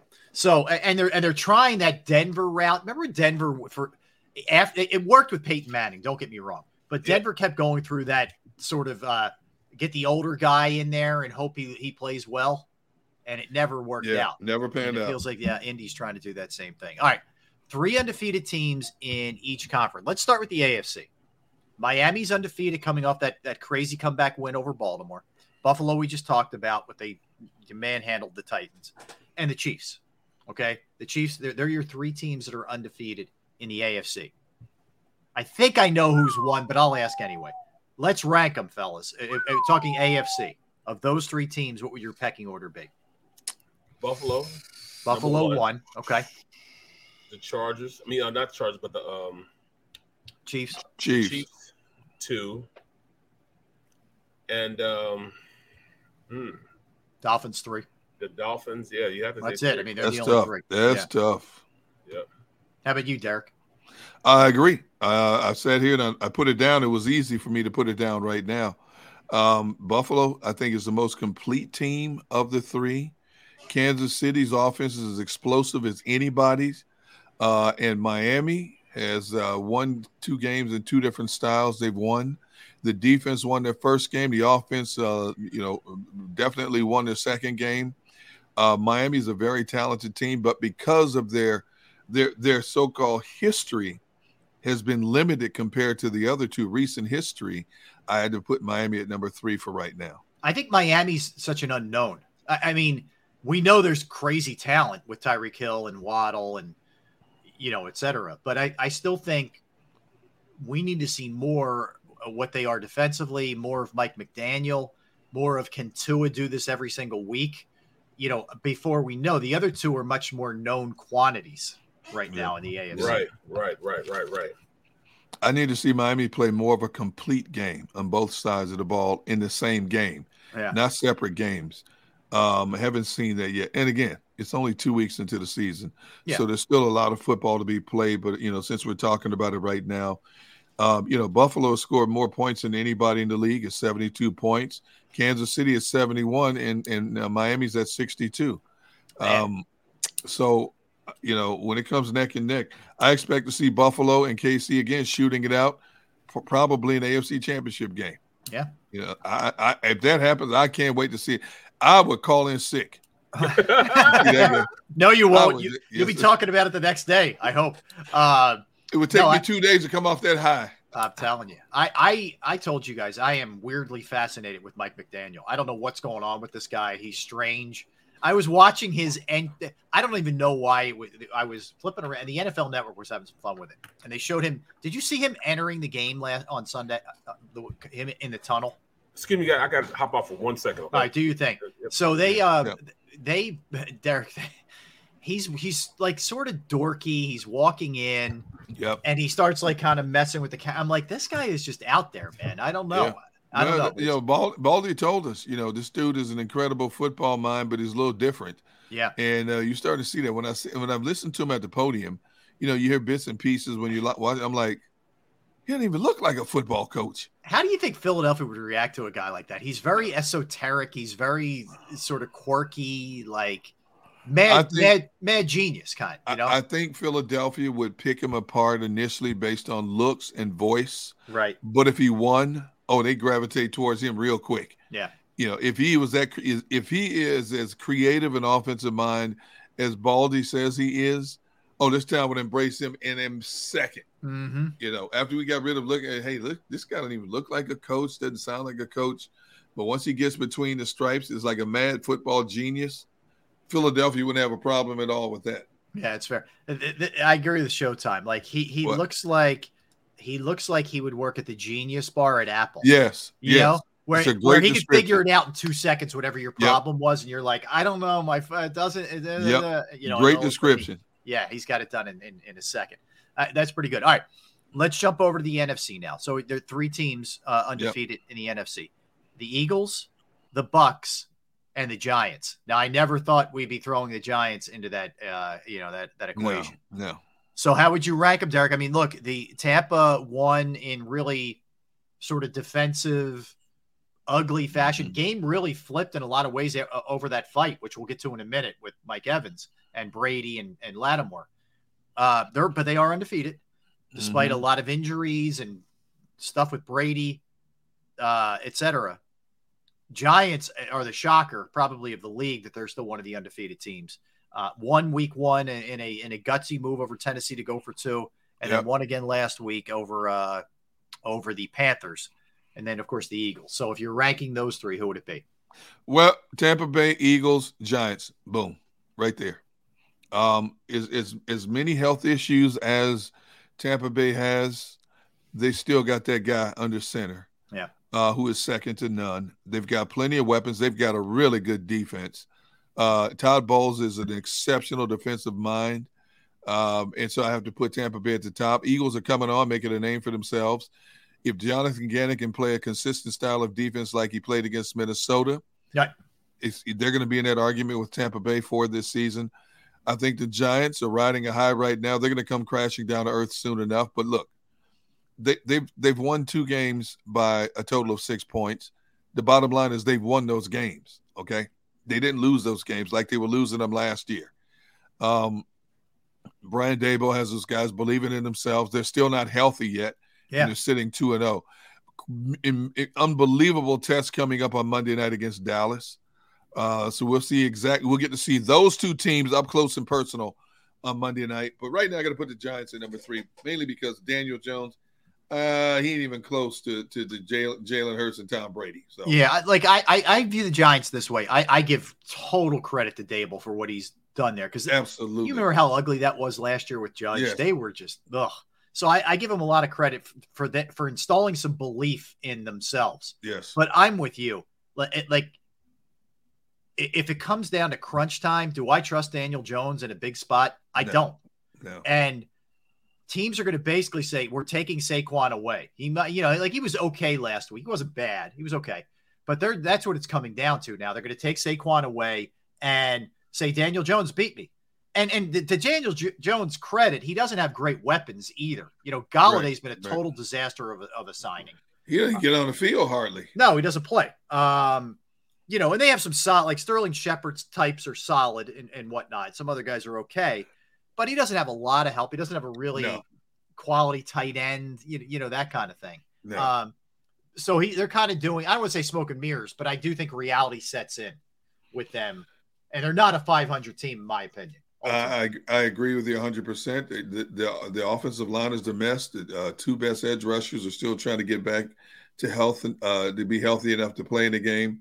And even if they're at full strength, I just think that the Giants are still the bottom feeders in the NFC East until further notice. Now, next year and the year beyond that, they may be deep in the conversation of being one of the better teams in the NFC East or the NFC for that matter. Mm-hmm. But as we know, the Giants right now, they're a great conversation piece right now. They will be a topic of discussion next Tuesday for sure after that Monday night game against Dallas. But right now, the Giants are light years behind the other two teams that are off to a 2-0 start in the NFC. Weird. A Warriors Rage says, if we knock the Giants for beating Mayfield and Tannehill, let's knock Hurts for beating Monday Night Cousins. Well, first thing is, when did anybody knock the Giants for beating Mayfield and Tannehill? When was that ever said? Really? Yeah. Interesting how people hear what they want to hear at times. It's the world we live in, bro. I know. So anyway, no, in fact, I give the Giants a lot of credit for what they've been able to do so far. Barrett, so we were ranking our undefeateds here. And we did I know you were here for the AFC. But the NFC, it's the Eagles, it's the Bucks, it's the Giants. If you're ranking those three, how would you rank them? Bucks, Eagles, Giants. Yeah, pretty easy. Bucks, Eagles, Giants. Yep. And I mean, it's still pretty self-explanatory. The Bucks, got the best quarterback to ever play the game. Even without, his receiver now, Todd Bowles and his defense, they're so deadly up front. Their defense is so good, man. No question. It doesn't get talked about enough how good the defense is. I mean, it's unbelievable. Yeah. So, I mean, they're well balanced. I don't know what their stick is against playing with the Saints. I don't know what that is, but you could tell they're still top team in the NFC now in the conference. Yeah. Eagles, they've made a way. They're up there at least in the top four. Yep. In conference, you're saying. Yeah. In conference. Top four in the conference, period. And looking at who they've beaten, it's not like they've beaten slouches. And I know you probably already said this, but, they beat a good Vikings team. Yeah. They beat a good Packers team. And, they're probably on the same line as a Packers team right now. Even with that quarterback that they have, I would say that they're right up there with the Packers, because I think that our defense could really bode well against him. They could play well because they don't have the horse that they used to have. So I think we play head to head. I think we'd be fine against them. I just think that when I look at and we'll do our full conference, power rankings later in the week. But when I look at the NFC, I don't see the juggernaut. Like I think, you want to say Tampa with their defense. That's fair. But I don't see anybody else here. Like I think not like you see in the AFC. No, right, for sure. The AFC and the NFC are totally different animals, man. Dallas has got their issues even before Dak got hurt. We saw what the Vikings were last night. We've seen the Packers look just okay, week one. Tampa, there's still a lot floating around with Tampa that, and Brady and whatnot. Nobody else really puts the fear of God in you. I mean, Jameis turned into bad Jameis yesterday or Sunday and threw three picks. Niners, yes, they have Jimmy G, but I don't know. I don't know how explosive they are. And the Rams, even coming off a loss week one, almost let Atlanta come back on them on Sunday. That's right. Took a Jalen Ramsey pick in the end zone to seal that one. Yeah. Yep. So it's pretty wide open, man. Even when you play against the Rams, we always play well against the Rams. Yep. The last time we played them, we should have beat them. We didn't. It was here at home, wasn't it? 2 years ago. Yes. We played them at home. That year we only won 4 games. Right. 4 of the possible. We had because we tied. Yeah. And we were a bad team. We almost tied it in. And that's going against Aaron Donald. We played well against Aaron Donald. I think Aaron Donald still doesn't have a sack against the Eagles. Yeah, they do play well. I mean, look, the Eagles' offensive line is if you're gonna, they have the ability to stone even the best players. Yes, Lane does, Mailata, and really, Mailata had kind of a tough night last night. Like he did really good in pass pro, but there was a couple penalties, and they do need to clean up penalties. By the way, there were so many positives, but they've accumulated a lot of penalties the first 2 weeks. And a lot of that illegal receiver down the field, illegal man down the field. Too much of that, man. Well, I mean, I'm trying to think how you – that's so hard to because really you can't really fault the offensive line on 3 of those penalties because the way they do it, it's a run-pass option. Right. And the quarterback can't wait so long on the passing part to get the ball out because you're blocking – you don't even hear the pass part of it. When they give you the play, it might be 15 slant, and then they say the pass routes after that, Y stick nod or whatever it is, and they'll say that. So you don't even hear that portion. All you're blocking is the run. That's all you care about is the run. And when you're blocking, you're thinking the running back is getting the ball every single time. So you're blocking responsibilities. Mm-hmm. He picks it up and he waits a second, and defense make a hold of the second, so he hit the second window. By the time you hit that second window, as an offensive lineman, you're getting up on the second level. Right. You're blocking a linebacker. So now you're outside, and that's so hard for an offensive lineman to deal with because you can only have 1 foot in the air crossing the line of scrimmage when the ball is in his hand still. Once the ball is released, you can be downfield. You can start on your way. But if this ball, if your foot goes down 1 yard past it, that means you're downfield. So that's just a tough call. The offensive line, I know they get the blunt of it, but if a quarterback wants to wait 1 second and get the ball in the second window, you're screwed because you're going to be downfield. And that's what the run pass. That's the only thing about the run pass option is so hard to block. Yeah.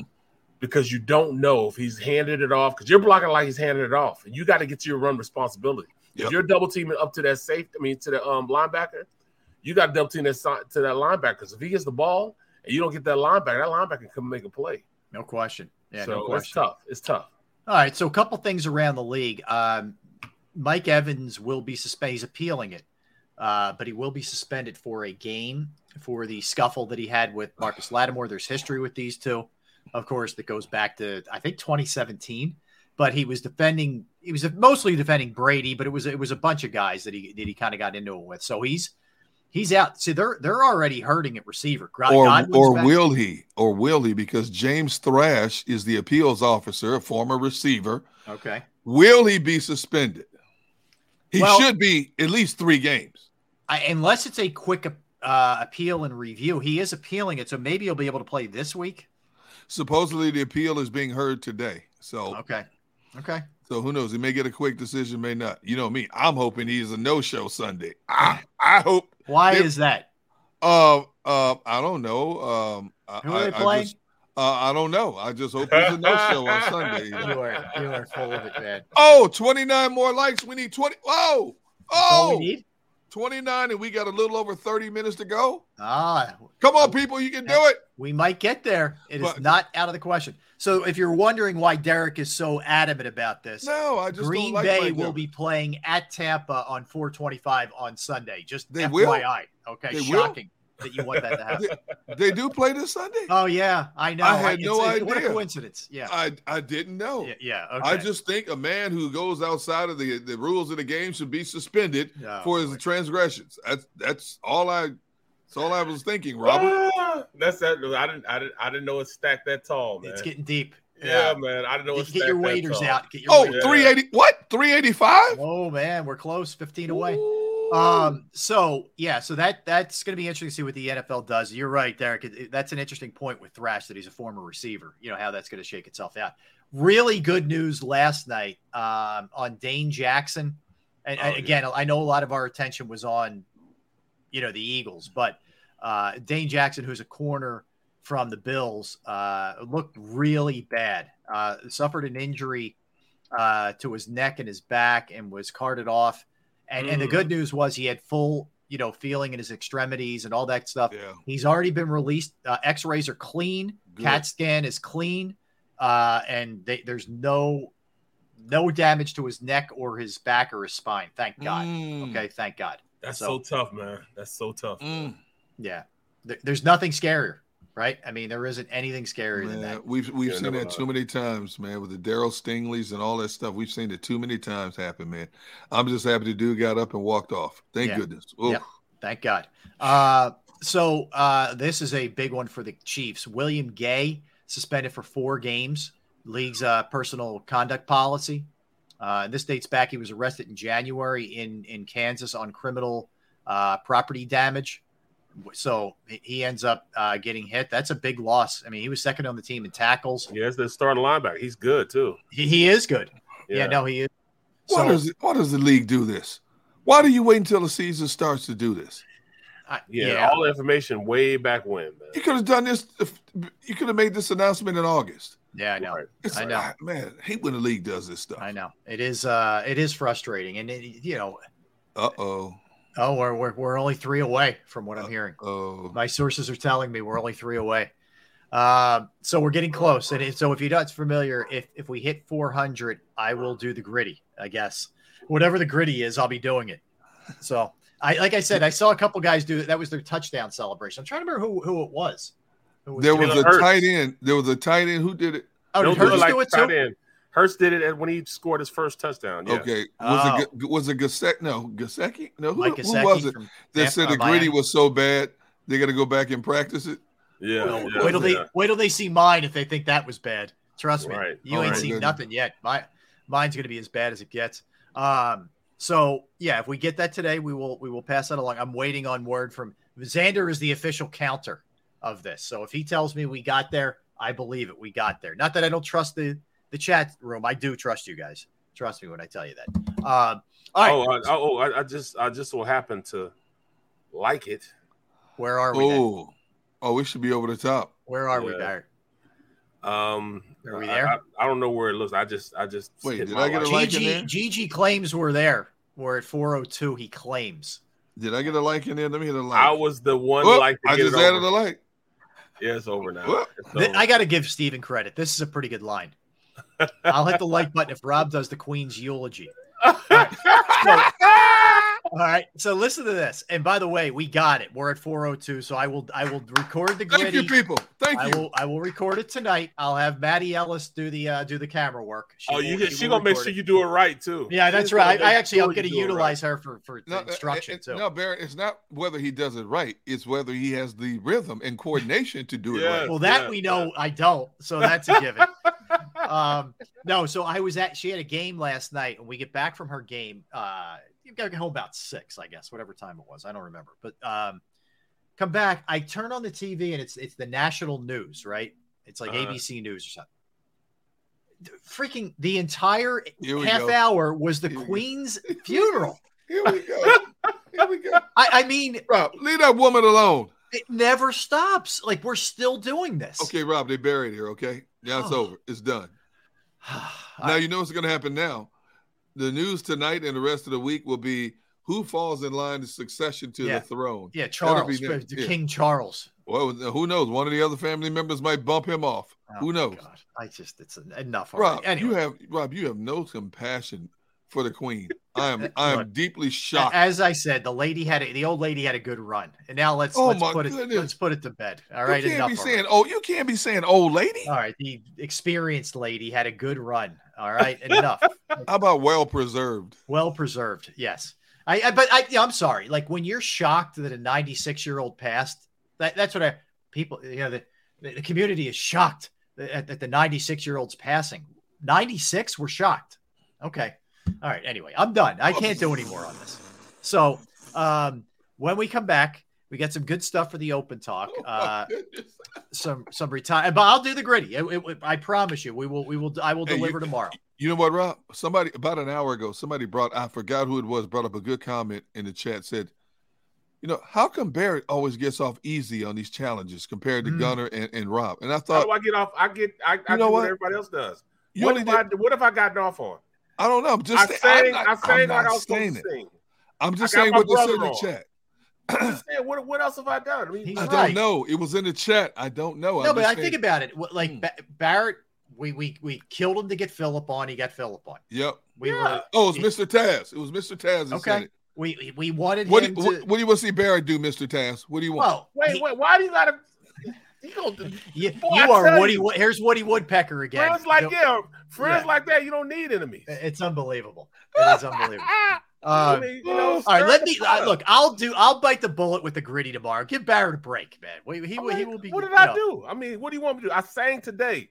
Yes. I was front. I was front and center. I started saying the entire, and then tried to sing with you, and then you played me like, you gonna say, I don't need you. I didn't need help. I said, I don't need your help, Barrett. I didn't need your help. I was just being honest. Yes. And you were throwing me off key. I don't have any keys. Well, that's what I'm saying. You're throwing me off. Here's what I will tell you guys tomorrow. Just be ready because it's going to be ugly. I will promise you that. My gritty will be. But I agree with Sills here. The Queen's funeral is like watching Weekend at Bernie's. Exactly right. That is correct. You know what I want to know? Yes. You know what I want to know? I want to know how Big Sills is going to talk about the whole game. How he's going to talk about Jalen Mills, them throwing and everything. Ooh. Jalen Hurts. Yeah. Hurts. I mean Jalen Hurts. Yeah. I want to know how he's going to react. I know it's going to be fun. You don't want to go anywhere. Stay tuned. Top of the hour, man. You know, people in the chat. People in this chat have been talking about they can't wait to get the Sills at 3:00. Yep. Like, it's going to be ugly. It'll be fun, man. That's what it's all about. You know what? That's the beauty of this is you give an opinion.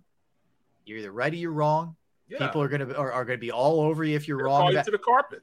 Well, you know what it's like? It's like Barrett. Man. You can relate. It's like being an offensive lineman. If you get it right, it doesn't get brought up. Yeah, unless nobody you bring ever says anything. Yeah, exactly. You hear it if you get it wrong. That's for sure. But that's all right. That's why we put ourselves out there. All right, so we'll get a quickie here.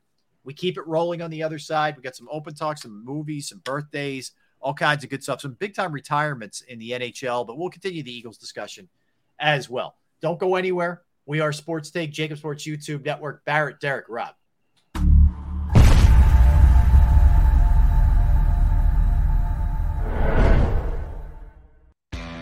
Go to get your game on.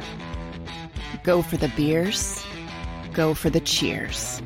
Go for the hit and the hits. Go for the stakes and the stakes. Go to get your parlay on. Go to get your party on. Go for the scene. Go for the screens. Go for the gallery. Go for the win. Go to Ocean. Visit theoceanac.com to plan your visit. The greatest fans on earth. It's a bold statement, but would you expect anything less from Philadelphia? 58 years of heartache creates a toughness, a grit, a resolve not found in most. Sure, our prayers were answered, but now that we've had a taste, we're looking for more. Pondley Hockey, official partner of the Philadelphia Eagles. Action News at 11 with Rick Williams. It's the team you trust to bring it all together. The stories that impact your community. A sports roundup for the locals. And the AccuWeather forecast you depend on. Action News at 11 with Rick Williams. Go passionately. Go fearlessly. Go confidently. Go Birds! Go confidently towards your goals with First Trust, Philly's hometown bank for nearly 90 years, and the official bank of the Philadelphia Eagles. We're focused on getting you over the goal line. So go with conviction, go with trust, Go Birds! And go forward with us by your side. First Trust Bank, the official bank of Philadelphia dreams. Up and go Birds.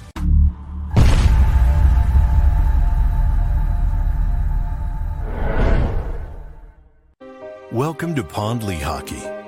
We've helped over 100,000 injured and disabled workers obtain benefits, as well as some of the biggest settlements in the state. If you've been injured at work, give Pondley Hockey a call.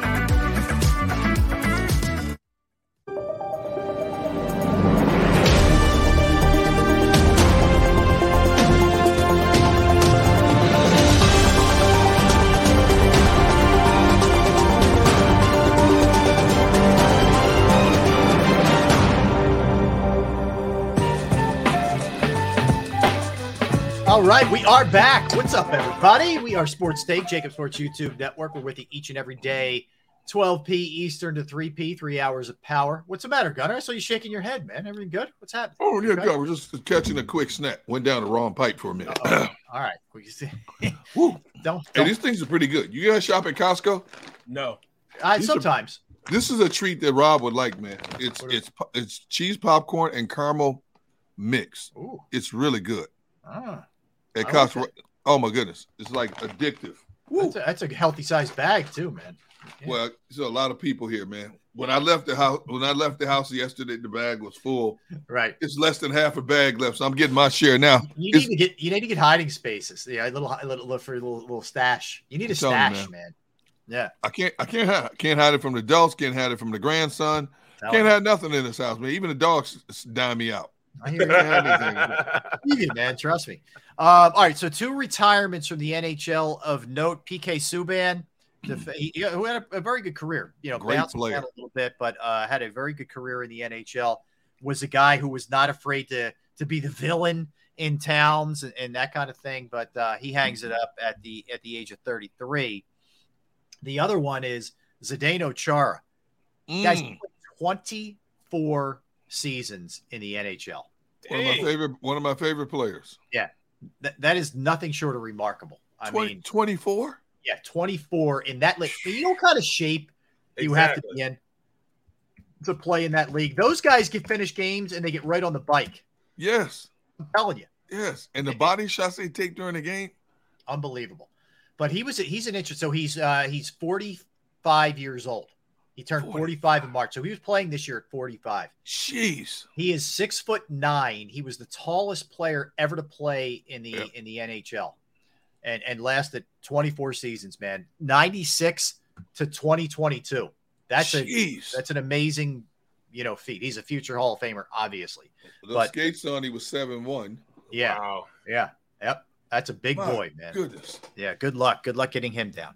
So 2 retirements there. As far as the NHL goes, I mean, for a guy like that, I don't care what sport it is, you're able to last one. Like what Brady's doing is, we'll never see under any circumstance. I don't think ever. Certainly in that league with the beating that you take, I just don't see it. I want to pass this along to you guys. So the Joe Thomas, Darrell Revis, Dwight Freeney are lead the first year eligible 2023 Pro Football Hall of Fame nominees. Say it again. What again? Joe Thomas, the offensive lineman from Cleveland. From the Browns, yep. Darrell Revis Island, and Dwight Freeney, longtime Colt, Colts, yeah. So they're the headline the list of the 9 first year eligible guys. The other ones, there's an interesting name here who I think deserves to get in. Local kid, Jari Evans. Yep. Longtime Saint. Yep. Great player. Phenomenal career. So you have Jari, Chris Johnson, the running back, Navarro Bowman, linebacker, James Harrison, Barrett, one of your Steeler guys. He'll make it. Cam Chancellor from the Seahawks. Yep. And punter. This guy was a great punter before anybody laughed. Shane Leckler was a beast as a punter. Oh yeah. Oh my goodness. I don't think Chancellor will make it first ballot. No. You think everybody else is in pretty good shape? Yeah, I think everybody else is. But I mean, there's some locks there, right? I mean, there's some serious locks. Revis. Yeah, I don't know about Bowman on his first go around. He was a great player. I don't know if he'll make it his first go around. I would agree. Plus Navarro, he retired kind of early. Yeah. Wouldn't they do the head injuries or something? Yeah, concussions. Yeah. Yeah. So the 15 finalists will be trimmed down to 10. And then 5 during the selection meeting, which is early next year. The final 5 candidates will need to get 80% of the votes from the panel to get into the Hall of Fame. The roster of nominees consists of 67 offensive players, 50 defensive players, and 12 special teamers. So, wow. And the holdovers from 2022, guys that are renominated for the next year. Jared Allen, the defensive tackle, long time with the Vikings. And Chiefs, yep. Yep. Willie Anderson. Offensive tackle, right? Yep. Cincinnati. Right. Rondé Barber. Of course, Tiki's brother played defensive back for the Ducks. Devin Hester, who was a great returner. Torrey Holt. Receivers are pretty strong. Torrey Holt, Andre Johnson, Reggie Wayne. Wow. Good. Yeah. Your linebackers are Zach Thomas and Patrick Willis. Oh, wow. And your edge rusher is DeMarcus Ware. Yeah. Pretty impressive. Not a bad list at all. Wow. Not at all. That's a good class. And how many they let in? The finalists will be trimmed down to 10. Okay. So, yeah. So the committee is also going to consider Don Coryell in the coaching category. Okay. And the 3 senior candidates are Super Bowl V MVP Chuck Howley, defenders Ken Riley and Joe Klecko. And they will also will get in if they get support from the 80% of the voters in January. So I really hope Klecko gets in because he has been worthy for a long time. Yeah. That guy played everywhere. He played the nose, he played D tackle, he played D end, and was part of what, even though that Jets team didn't achieve a ton as far as like Super Bowls or anything like that, that defense was nasty, that sack exchange. It is not even because I'm good friends with his son, but I mean, I'm just, I think that that's well deserved that he should be in. Me too. I'm biased too. Dan's such a good dude. Great dude. Joe's story is fascinating. He didn't, he's playing semi-pro ball after high school, and somehow he ended up at Temple. He dominated at Temple, but he didn't get a lot of respect where he was drafted late, and then he goes to the Jets and just crushes it. So I hope he gets in. So anyway. That's the those. I thought some of those names on there are killers for that this season and going beyond. All right, so some birthdays. We have Sophia Loren, who's still with us at 88 years old. Sophia Loren, who go back and look at some old Sophia Loren. She was strong back in her day. So anyway, 88 years old. George R.R. Martin, Game of Thrones guy, author, 74 years old. Kristen Johnson, actress, is 55. One of my favorites, and you may not know the name when you hear it. You guys know who Gary Cole is? No. Gary Cole. No, Gary Cole is an actor who's been in a ton of different things. You guys have seen Office Space, right? Yep. He plays Lundberg, the boss. I'm going to need you to come in on Saturday. That guy with the mug. You know what I'm talking about. Yep, absolutely. He's hilarious. Yep. But he's good in everything that he does. That guy. He's been in a lot of different stuff. Anyway, he's 66. Trayvon Diggs of the Cowboys is 25 years old. His brother had a pretty good game last night. Red Auerbach was born on this day in 1917. He was the architect of the Celtics for all those years. Hey, I saw this. This is very cool, too, while I'm on that. The Celtics are going to paint the number 6 in the lane this year and I think a couple other spots on the court. They're they're honoring Bill Russell, who passed away. So they're going to do a lot of different tributes to him, who died. I think he was 88 also, who died this past summer. So that's all I got birthday wise. I don't know if you had any, Gunner. I got some movies too that we can. Let's see. Did you miss Young Jock? Young Jock? Yes, Young Jock. Jock's birthday. Yeah, Young Jock. Happy birthday, Young Jock. Who the heck is Young Jock? A rapper. It's going down. Okay. Yeah. Everybody's young or Lil. Everybody's either Lil or young.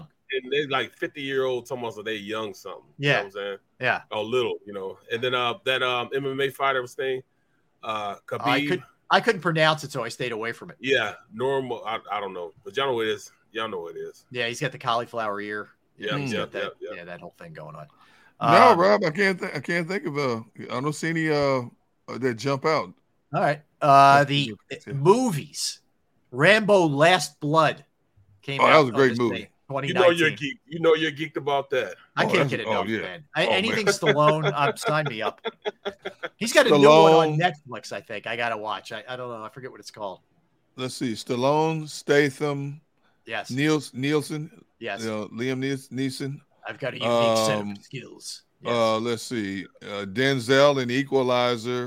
Both Equalizers. Keanu Reeves in John Wick, but still, guy gets shot 45 times, bleeding all over the place, and he gonna still kill 150 men. Little unbelievable, but I'm still the in though, man. I'm still in, dude. My wife goes, "That's all you do is watch blood and guts and blowing up." I said, "What's your point?" Yes. But see, the all-timer, Special Victims Unit, SVU. Yeah. Premiered in 1999. Oh my God. Law and Order Special Victims Unit premiered in 1999 on today. Oh. Boom, drop mic. Dude, that's a great one, by the way. Good drop mic. There we go. I think talking about. I think that actually beat the regular Law and Order. That might have the longest run prior to it. Yes, exactly. Yep. Samaritan. Thank you, Scott. It's called Samaritan on Samaritan. Peacock. Yeah. The Cosby Show. Did that debut this year? Premiered in 1984. Oh my God! Oh, did it? What? Yep. Great show. Great show. And then as the show became more of a hit, they did the open where they're in the tuxedos and the gowns. Do you remember? Yep. Oh yeah. Yeah. It's a And then Pan. Oh, you know what? Oh my goodness! Pan. No, What is that's Pan? not Pan. The Peter Pan movie is just called Pan. Oh. Nothing. It was nothing. No, I just Downton Abbey, which it's not my cup of coffee, but whatever. That debut, the movie itself was 2019. Isn't that a TV show too? Never saw. My Name is Earl. Never saw that. My Name is Earl. My Name was Earl was pretty good. Yeah. What's his name? Jason Lee. Yep. I had Astra, which was a Brad Pitt movie. I didn't see about I didn't see that either. space. First Wives Club from 1997. Goldie Hawn, Bette Midler, and Diane Keaton came out that day. That's all I got. Movies. Barrett, some good polls with the TV shows. Who's the Boss came out. Who's the Boss? I love that. Tony Danza. 1984. I love that one. Yeah. It was classic 80s right there for sure.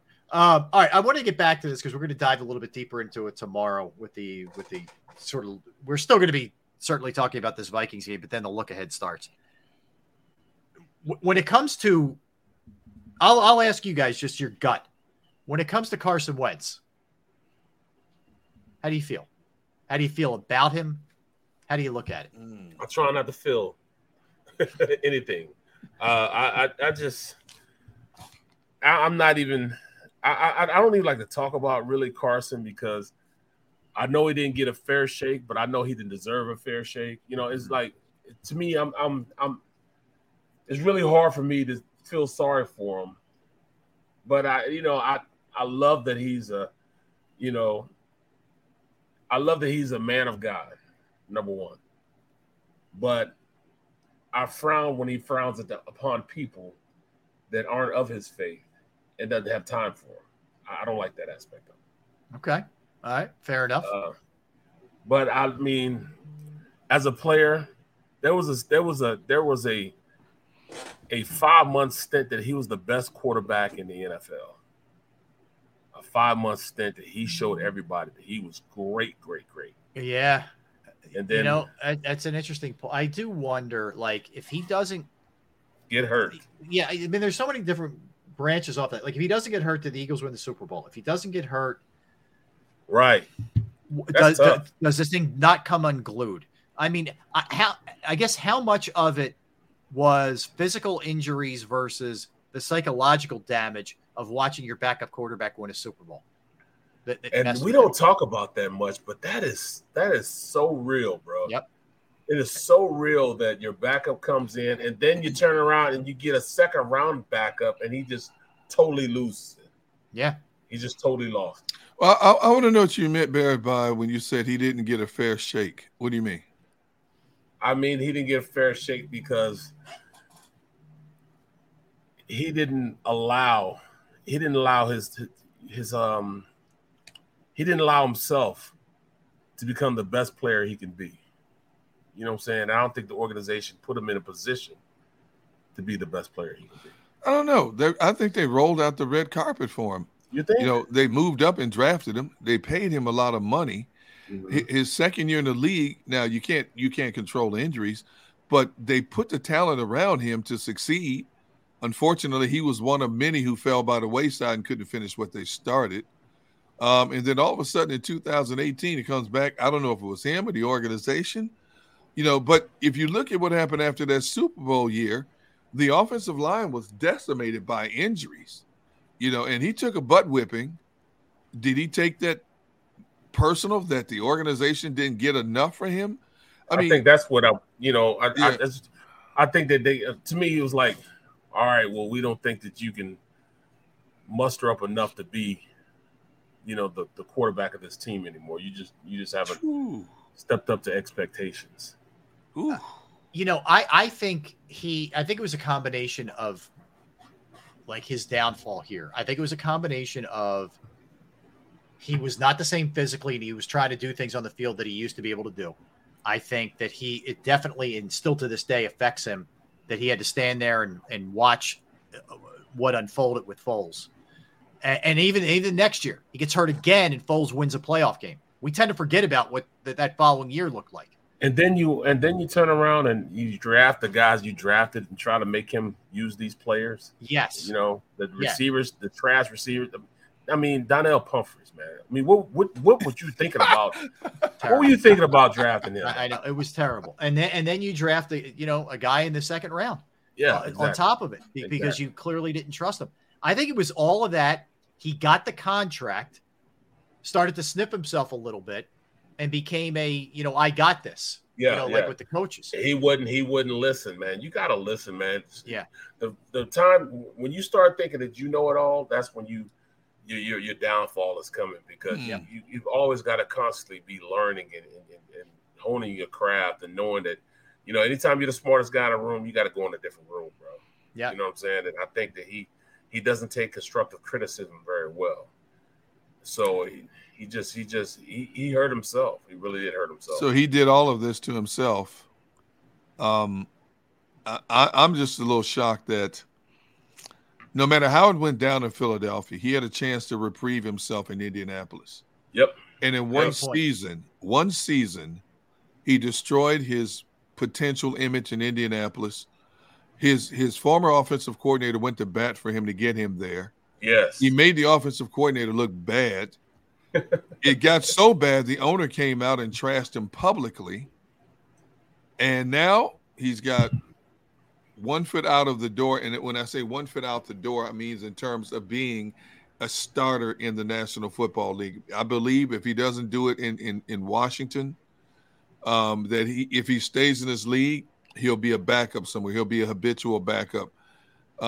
Luckily, he made his money on the front end of his career, not the back end, because it's not about the money with him now. It's about proving that he can play at this level, proving that he can fit in, proving that he can be a viable entity with an organization, because those are all things that teams on the outside looking at him, how they perceive him right now. Yep.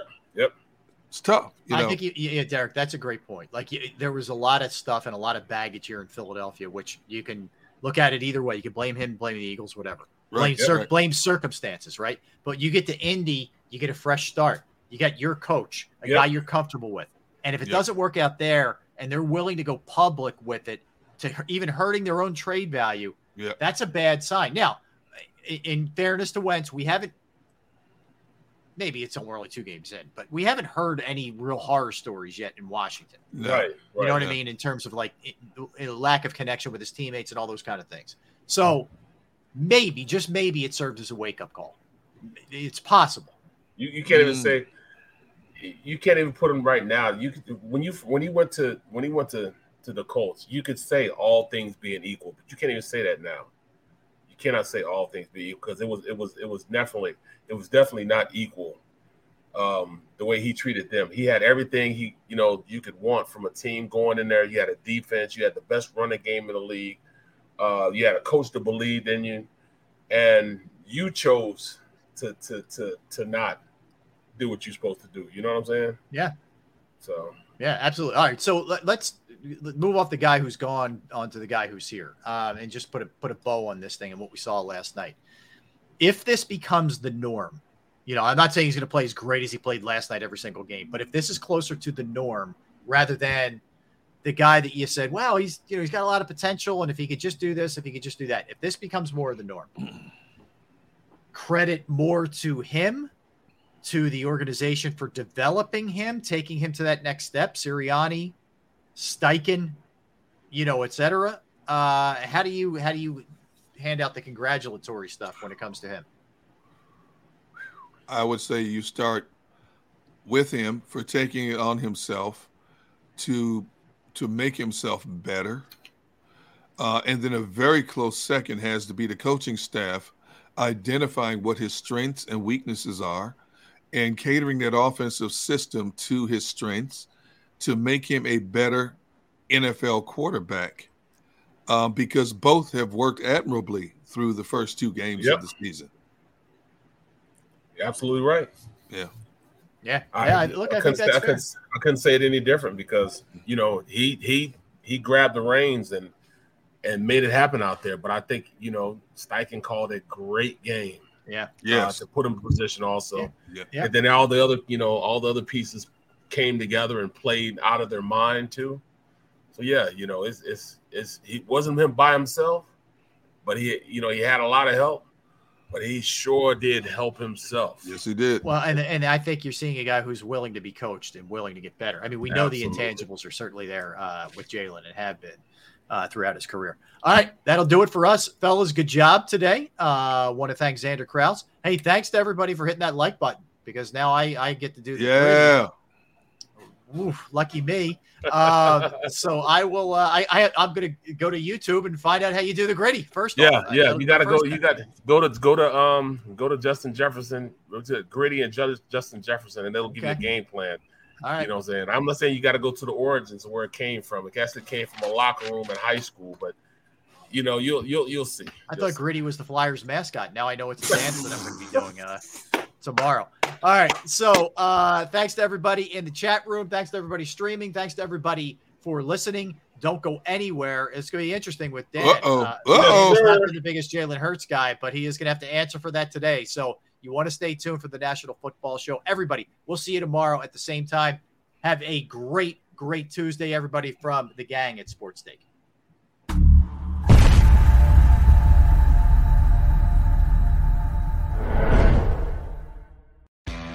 Go to get your game on. Go for the beers. Go for the cheers. Go for the hit and the hits. Go for the stakes and the stakes. Go to get your parlay on. Go to get your party on. Go for the scene. Go for the screens. Go for the gallery. Go for the win. Go to Ocean. Visit theoceanac.com to plan your visit. The greatest fans on earth. It's a bold statement, but would you expect anything less from Philadelphia?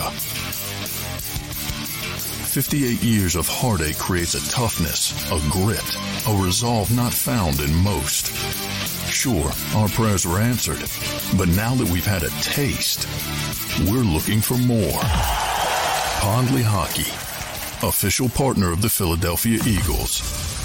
Action News at 11 with Rick Williams. It's the team you trust to bring it all together. The stories that impact your community. A sports roundup for the locals.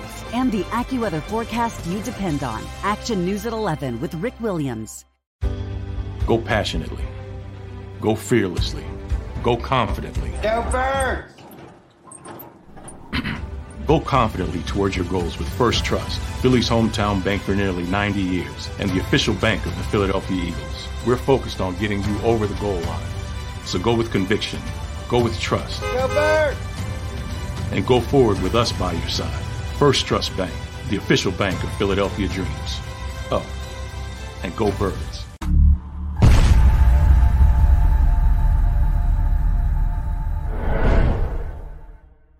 Welcome to Pondley Hockey. We've helped over 100,000 injured and disabled workers obtain benefits, as well as some of the biggest settlements in the state. If you've been injured at work, give Pondley Hockey a call.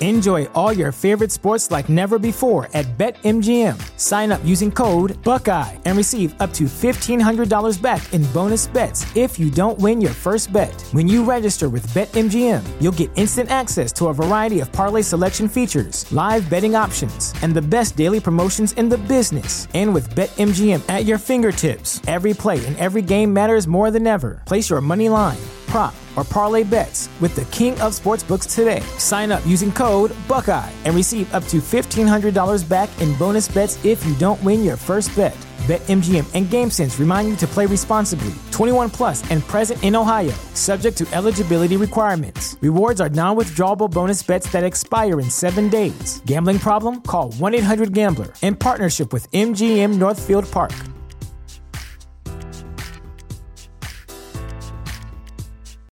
When you need mealtime inspiration, it's worth shopping Kroger, where you'll find over 30,000 mouth-watering choices that excite your inner foodie. And no matter what tasty choice you make, you'll enjoy our everyday low prices, plus extra ways to save, like digital coupons worth over $600 each week. You can also save up to $1 off per gallon at the pump with fuel points. More savings and more inspiring flavors make shopping Kroger worth it every time. Kroger, fresh for everyone. Fuel restrictions apply.